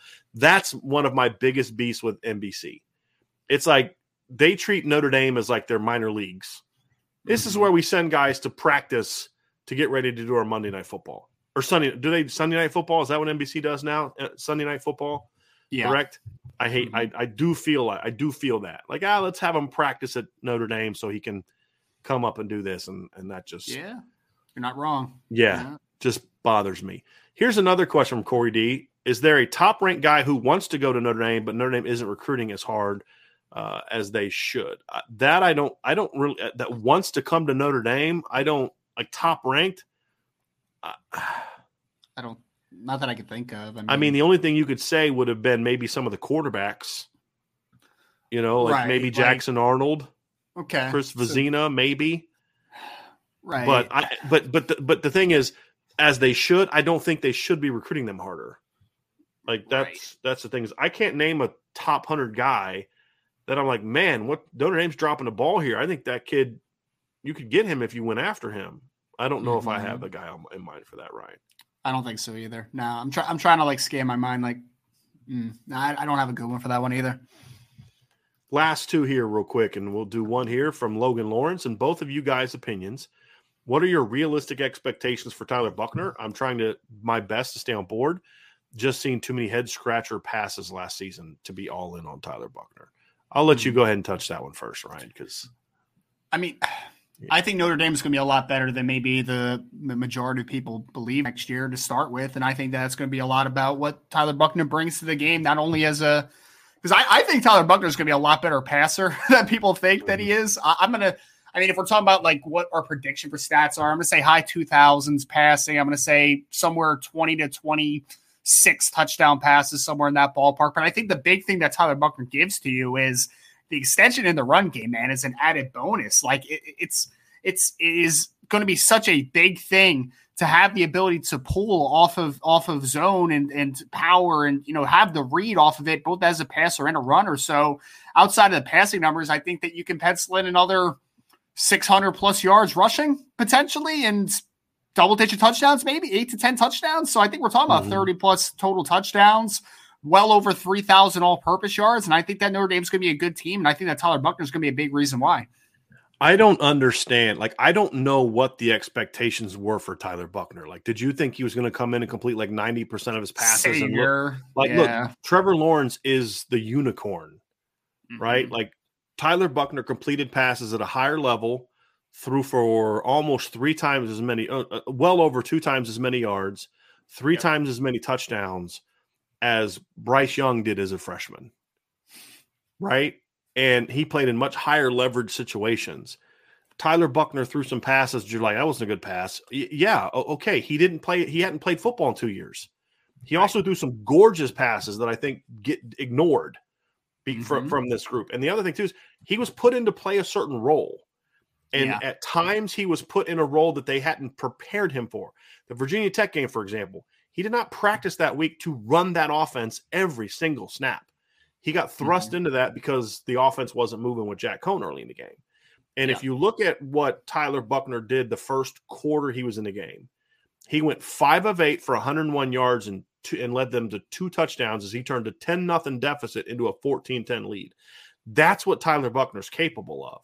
But it feels like that a lot of people have completely forgot that first quarter and then look at the second half when Virginia Tech was able to make adjustments for a true freshman quarterback who had never been put in that situation before, and they look at the bad throws he made. Sure. Right? And it's just kind of like I think your expectations may be the problem, not what Tyler Buchner showed. Because I think what Tyler Buchner showed last year was some really impressive skills that a kid who hadn't played football in 2 years is going to be able to build on. Now, is he going to get to the point where he can turn all that into production? I don't know. We'll see. Right? Because he's still, we think he can be really good. My expectations for Tyler Buchner this year are that he can be the starting quarterback for a top 5 caliber team. That's my expectations for Tyler Buchner. At times, he's going to do it more with his legs. I think he's going to be the opposite of Trevor Lawrence. And what I mean by that is Trevor Lawrence early in his career was a thrower that built running into his game as he got older. Would you agree with that evaluation of Trevor Lawrence? Absolutely. Ryan? Yep. Like more of a pocket guy early. I think Tyler's going to be the opposite. They're going to utilize his legs early as he get him comfortable in the offense. As he gets older and older and becomes more comfortable with running the passing parts of the offense, you're going to see him be used less as a pure runner and more as a quarterback, a passer scrambler. But it's going to take time. And my expectations are that Tyler Buchner is going to be a playmaker next year for Notre Dame, a dynamic playmaker next year, a guy that can beat you with his legs and his arms. He's also going to be a guy that's going to make some interceptions. You're like, oh, why did you throw that ball? It's going to happen, folks. And if you're ready to bench him at that point in time, I would say the problem isn't Tyler Buchner. It's your expectations of Tyler Buchner, because he's going to make some mistakes next year. He's also going to make some phenomenal throws. You need him to, though, because again, he had the injury, right? And then he missed his senior year. He needs to make some mistakes. He needs to understand what his limitations are. Well, not limitations, I don't want to call it like that, but he needs to understand what throws he can make, what throws he should not try. And that'll kind of dictate the comfortability of him as a passer. So yes, I agree. I'll say this, Ryan, to your point. If he only throws 4 or 5 interceptions next year, it means that it's a problem, because it means he's not being aggressive. It means they're not being assertive with him as an offense. I've said this before. I hated Ian Book's 34-6 touchdown interception ratio in 2019, because I would have liked to see him take more chances, because I think it could have been a 40-10 situation as opposed to 34-6, because he's on. I think like 19 of his touchdowns came in like 4 games. And to me, when you're young, I want you don't know what you can't. It's like I don't know if you can make that pass or not, because you've never tried it. Hey, you've tried that and you can hit that pass. And you know what? Here's why you threw that pick. You threw it late. Right. You didn't lead him. You threw it early, whatever the case may be. Look, because if you take away the interceptions, sometimes, especially early, then you're going to sort of neuter them, right? And it's kind of like, I remember all the flack that Sean Watson took in 2016. Oh, turns the ball. Part of the reason he turned the ball over, because he was just I'm going to take chances. Those chances also led to over 50 touchdowns and a national championship, right? And so I think we need to understand that Tyler isn't a developing quarterback. He's not going to look like a senior next year, but I don't care. It's part of the evolution process, and he can absolutely be the playmaker on an excellent team. And that's the nice thing about Notre Dame's offense is he doesn't have to put everybody on his shoulders in 2022. It's like, look, man, you got Tyree, you got Diggs, you got Estime, you got Lindsey, you got Coles, you got Styles, you got Wilkins, you got Davis. Oh, and by the way, you got this dude named Mayer that you can throw to, and you got a pretty good O-line. Like, just let's run the offense. And when the time comes that we need you to step up and make a play, let's go make a play. But I'm much higher on Tyler Buchner, and I thought Tyler Buchner did a great job this year. I think he was better than what I thought he was going to be. I think the problem is so many people expected him to just win the job and be the Tyler Buchner. I mean, Trevor Lawrence is a freshman. That then it's like there was no way he was ever going to live up to those expectations. And we tried to warn y'all in the spring, because he was great in the spring. We tried to warn y'all he's playing against third teamers, right? But some people didn't want to listen. They're like, oh, look how good he was, and he was playing against third teamers, right? Mm-hmm. It's let him evolve. He's going to make mistakes, but stick in there, because the kid can flat out play. He just needs more experience. But I think if you think Tyler Buchner didn't play well this year, then I would say the issue was more about your expectations for Tyler Buchner than I would say anything in regards to what Tyler Buchner did this year, in my opinion. And here we go. Here's a recruiting one I want to get to. Oh, here, let me do the recruiting one last. Mm-hmm. John Ridge says, if you could pick one play-by-play and one color guy historically to call a Notre Dame game, who would that be? I don't know, man. Yeah. That's tough. I'd still go with Gus as my play-by-play guy. I love the emotional energy. He's one of my favorite all-time guys. He is. Yeah, you heard my reaction to Gus earlier. I love Gus, man. I've always loved Gus. I think Brent Musburger from the 80s was pretty good at calling games. He was. I like 80s, early 90s. I thought he was pretty good. I did not like Keith Jackson. He was very anti-Notre Dame. I love the voice, but he was very anti-Notre Dame, in my opinion. Yeah. Color guy. I mean, like I said, I like Mike Mayock. Because I love the technical aspects of it. But I liked Breeze too. Like I could dig with Breeze. Yeah. I think I feel like people feel about Mayock like how I feel about Tony Romo. Like, I think Tony Romo, I've listened to some games he does, and he's really wicked smart, but sometimes he's kind of, it's like, dude, just shut up and just let me watch the play.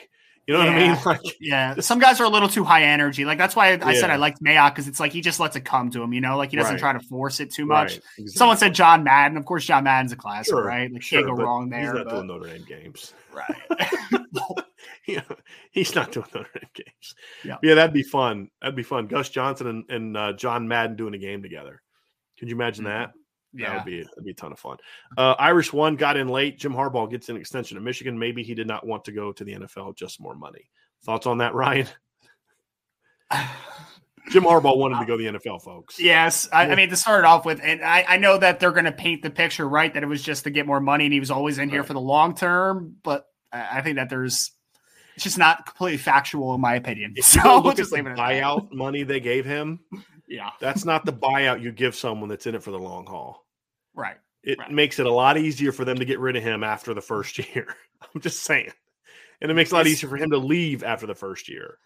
So I'm very curious to see what happens with Coach Harbaugh in the future too, because I mean, I really think if there was a year for him to leave for the NFL, this was the one. So curious to see what happens with this. Look, he was telling people goodbye before he completely misplayed that Viking situation.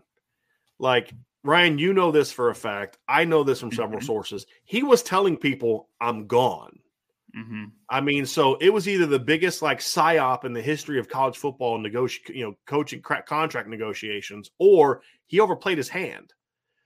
And in my opinion, I think he overplayed his hand. And I want to see the details of that contract extension before I start thinking about it being about, it was just all this master manipulating ploy by Jim Harbaugh. I don't think Jim Harbaugh is that savvy. In my opinion, if John would have done something like that, I'd have said, yeah, okay, he played them. Right. He played them. Jim isn't. No, he's not that guy.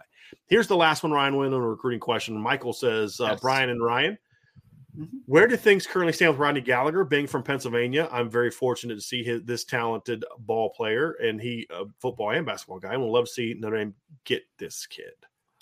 Well, Gallagher, for one, from a talent perspective, I mean, the minute I watched him as an option quarterback out there in Pennsylvania, I was in on him. I texted Brian, I'm just like, this kid's like, this is the slot that you want, man. It's going to break tackles and navigate space and just do a lot of great things after the catch. So I really like Rodney Gallagher as a football player. My most up-to-date is that the last time I talked to Rodney, he's interested in Notre Dame. Notre Dame is interested in him. He has not been on campus yet, so I think that's going to be a big layer to the recruiting right there. I would obviously not call Notre Dame the leader in the the clubhouse right now, but I will say that Notre Dame is firmly in the conversation, to say the least, and I look forward to seeing how the conversation moves forward after he gets on campus, because that's going to be a big thing for this recruitment. So some interesting backstory. Mm-hmm. He is a guy that several former coaches at Notre Dame just didn't like. It's bizarre. And that's why they didn't recruit him. Kelly and Dell just weren't high on him. I think we all know why, right? I mean, they want this. Tommy Rees, I think, loves him. Chancey Stuckey loves him. So I think the current staff is all in on this kid. Like, all in on this kid. The problem is, and the good news is, they know that they have a lot of work to do, right? And that's the thing. It's like, it's one thing to just assume, hey, he's from Pennsylvania, we do well in Pennsylvania. They know they got a lot of ground to make up. And trust me, they're working hard to get it. I think if we're talking, if there's a dream class for Notre Dame, what Notre Dame would want right now, in my opinion, I think it would be Braylon James at W, it'd be Carnell Tate at X, and it'd be Rodney Gallagher at Z. I think that's who Notre Dame would like to have as their dream receiver class. And the good news is, it's possible. I mean, again, a lot of work to do with Carnell, a lot of work to do with Rodney Gallagher, got to close with Braylon, but it's certainly possible. It's certainly possible. And I think that will be that's going to be this. Look, what I like about some of these new hires, Ryan, is some of these new hires are going to be tested by fire immediately. Chancey Stuckey is one. Harry Hiestand is one. I think those two guys are going to, more than maybe any other position, immediately going to be. The reason I say that about like Al Golden and Al Washington is, like, Al Washington walked in and he was like, hey, by the way, here's your contract in Notre Dame. And oh, by the way, here's Keon Keelan, here's Brendan Vernon. you know what I mean? Here's a 5-star, another top 50 kid. Al Golden signs like, oh, by the way, here's your 5 top 100 players, and your other 2 dudes who are really flipping good. Whereas Harry's walking in the door with nada. Chancey Stuckey's walking in the door with nada. And I would argue that Chansi Stuckey's situation is different because with Jeff Quinn, you've interviewed several kids who are like, hey, I really liked Coach Quinn. Yeah. And so Harry Hiestan's building on that. So, let's be honest about, Jeff Quinn. Jeff Quinn's problem was never working. He was I never doubted his work ethic, his sincerity, his love for Notre Dame. I never questioned it. I questioned his ability. Sure. That was the only thing I ever questioned with Jeff Quinn. With Dell, it's a different story. I question all of it. And his work ethic is the biggest thing I questioned. The fact that you don't look at a kid like Rodney Gallagher and be like, that's a dude that I want, man, you don't deserve to be coaching at Notre Dame at this point. It's a red flag. Yeah. Big time red flag. So I think Chansi Stuckey's walking into a situation where he's even got more ground to make up, where Coach Hiestand walks into a situation where Coach Quinn left him with a board of players that hey, you did a good job of getting us in the game. Now, the problem that Jeff Quinn had for years was he couldn't close on those guys that weren't from Indiana, right? He had a harder time closing on those kids. They loved him, but they just weren't choosing to play for him, like the Jake Taylors and the guys like that. Now Hiestand has a better track record of closing on those guys, but he left them in the game with a lot of those kids, and credit to him for that. But with receiver, it's kind of like, no, you left him in a bad spot, and that's got to be overcome.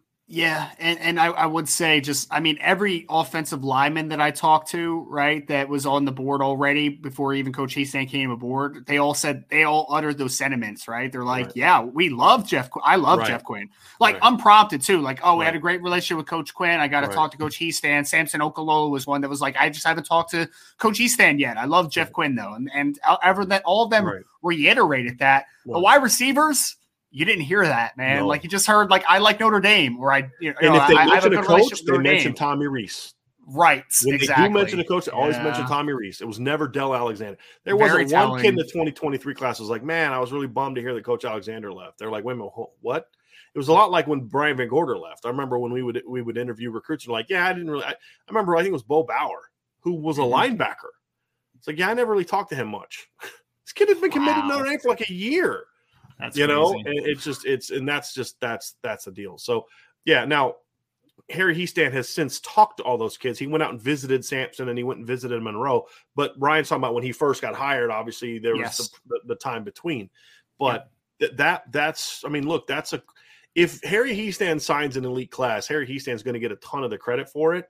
But I do think a sliver of the credit does need to go to Jeff Quinn as well. I do. Sure.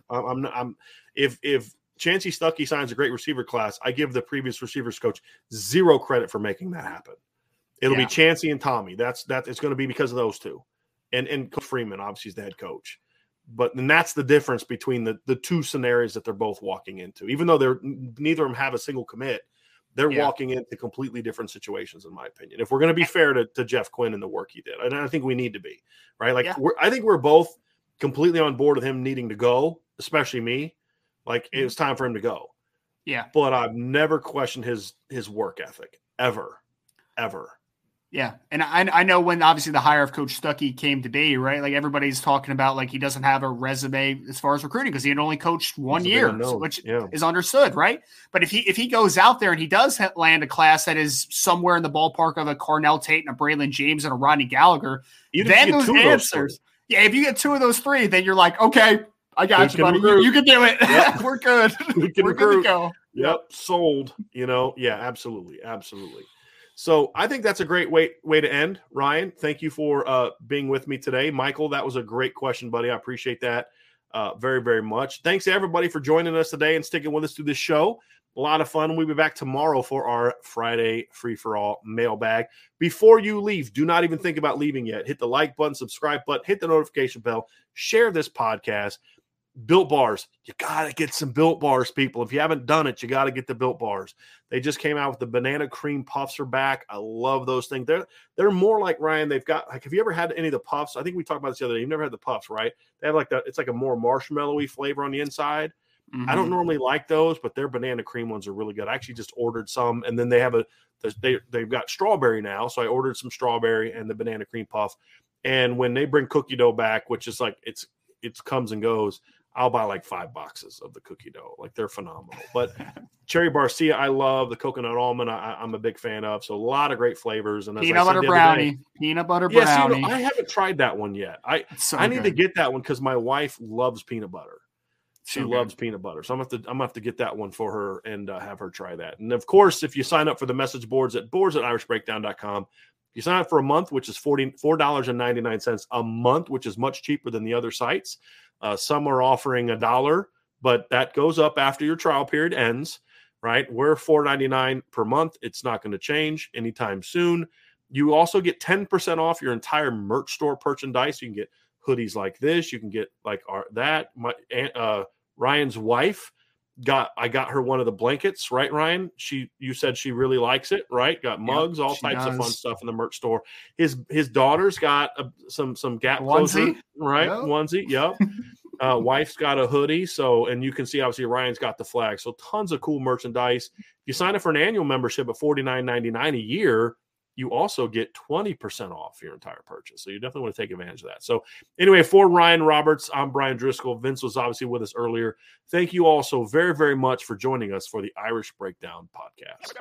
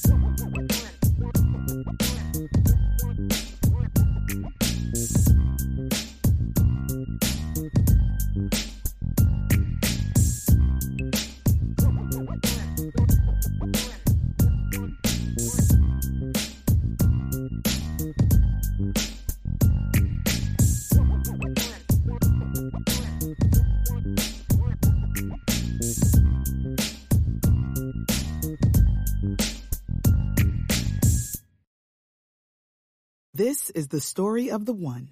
As head of maintenance at a concert hall, he knows the show must always go on. That's why he works behind the scenes, ensuring every light is working, the HVAC is humming, and his facility shines. With Grainger's supplies and solutions for every challenge he faces, plus 24/7 customer support, his venue never misses a beat. Call quickgrainger.com or just stop by. Grainger, for the ones who get it done.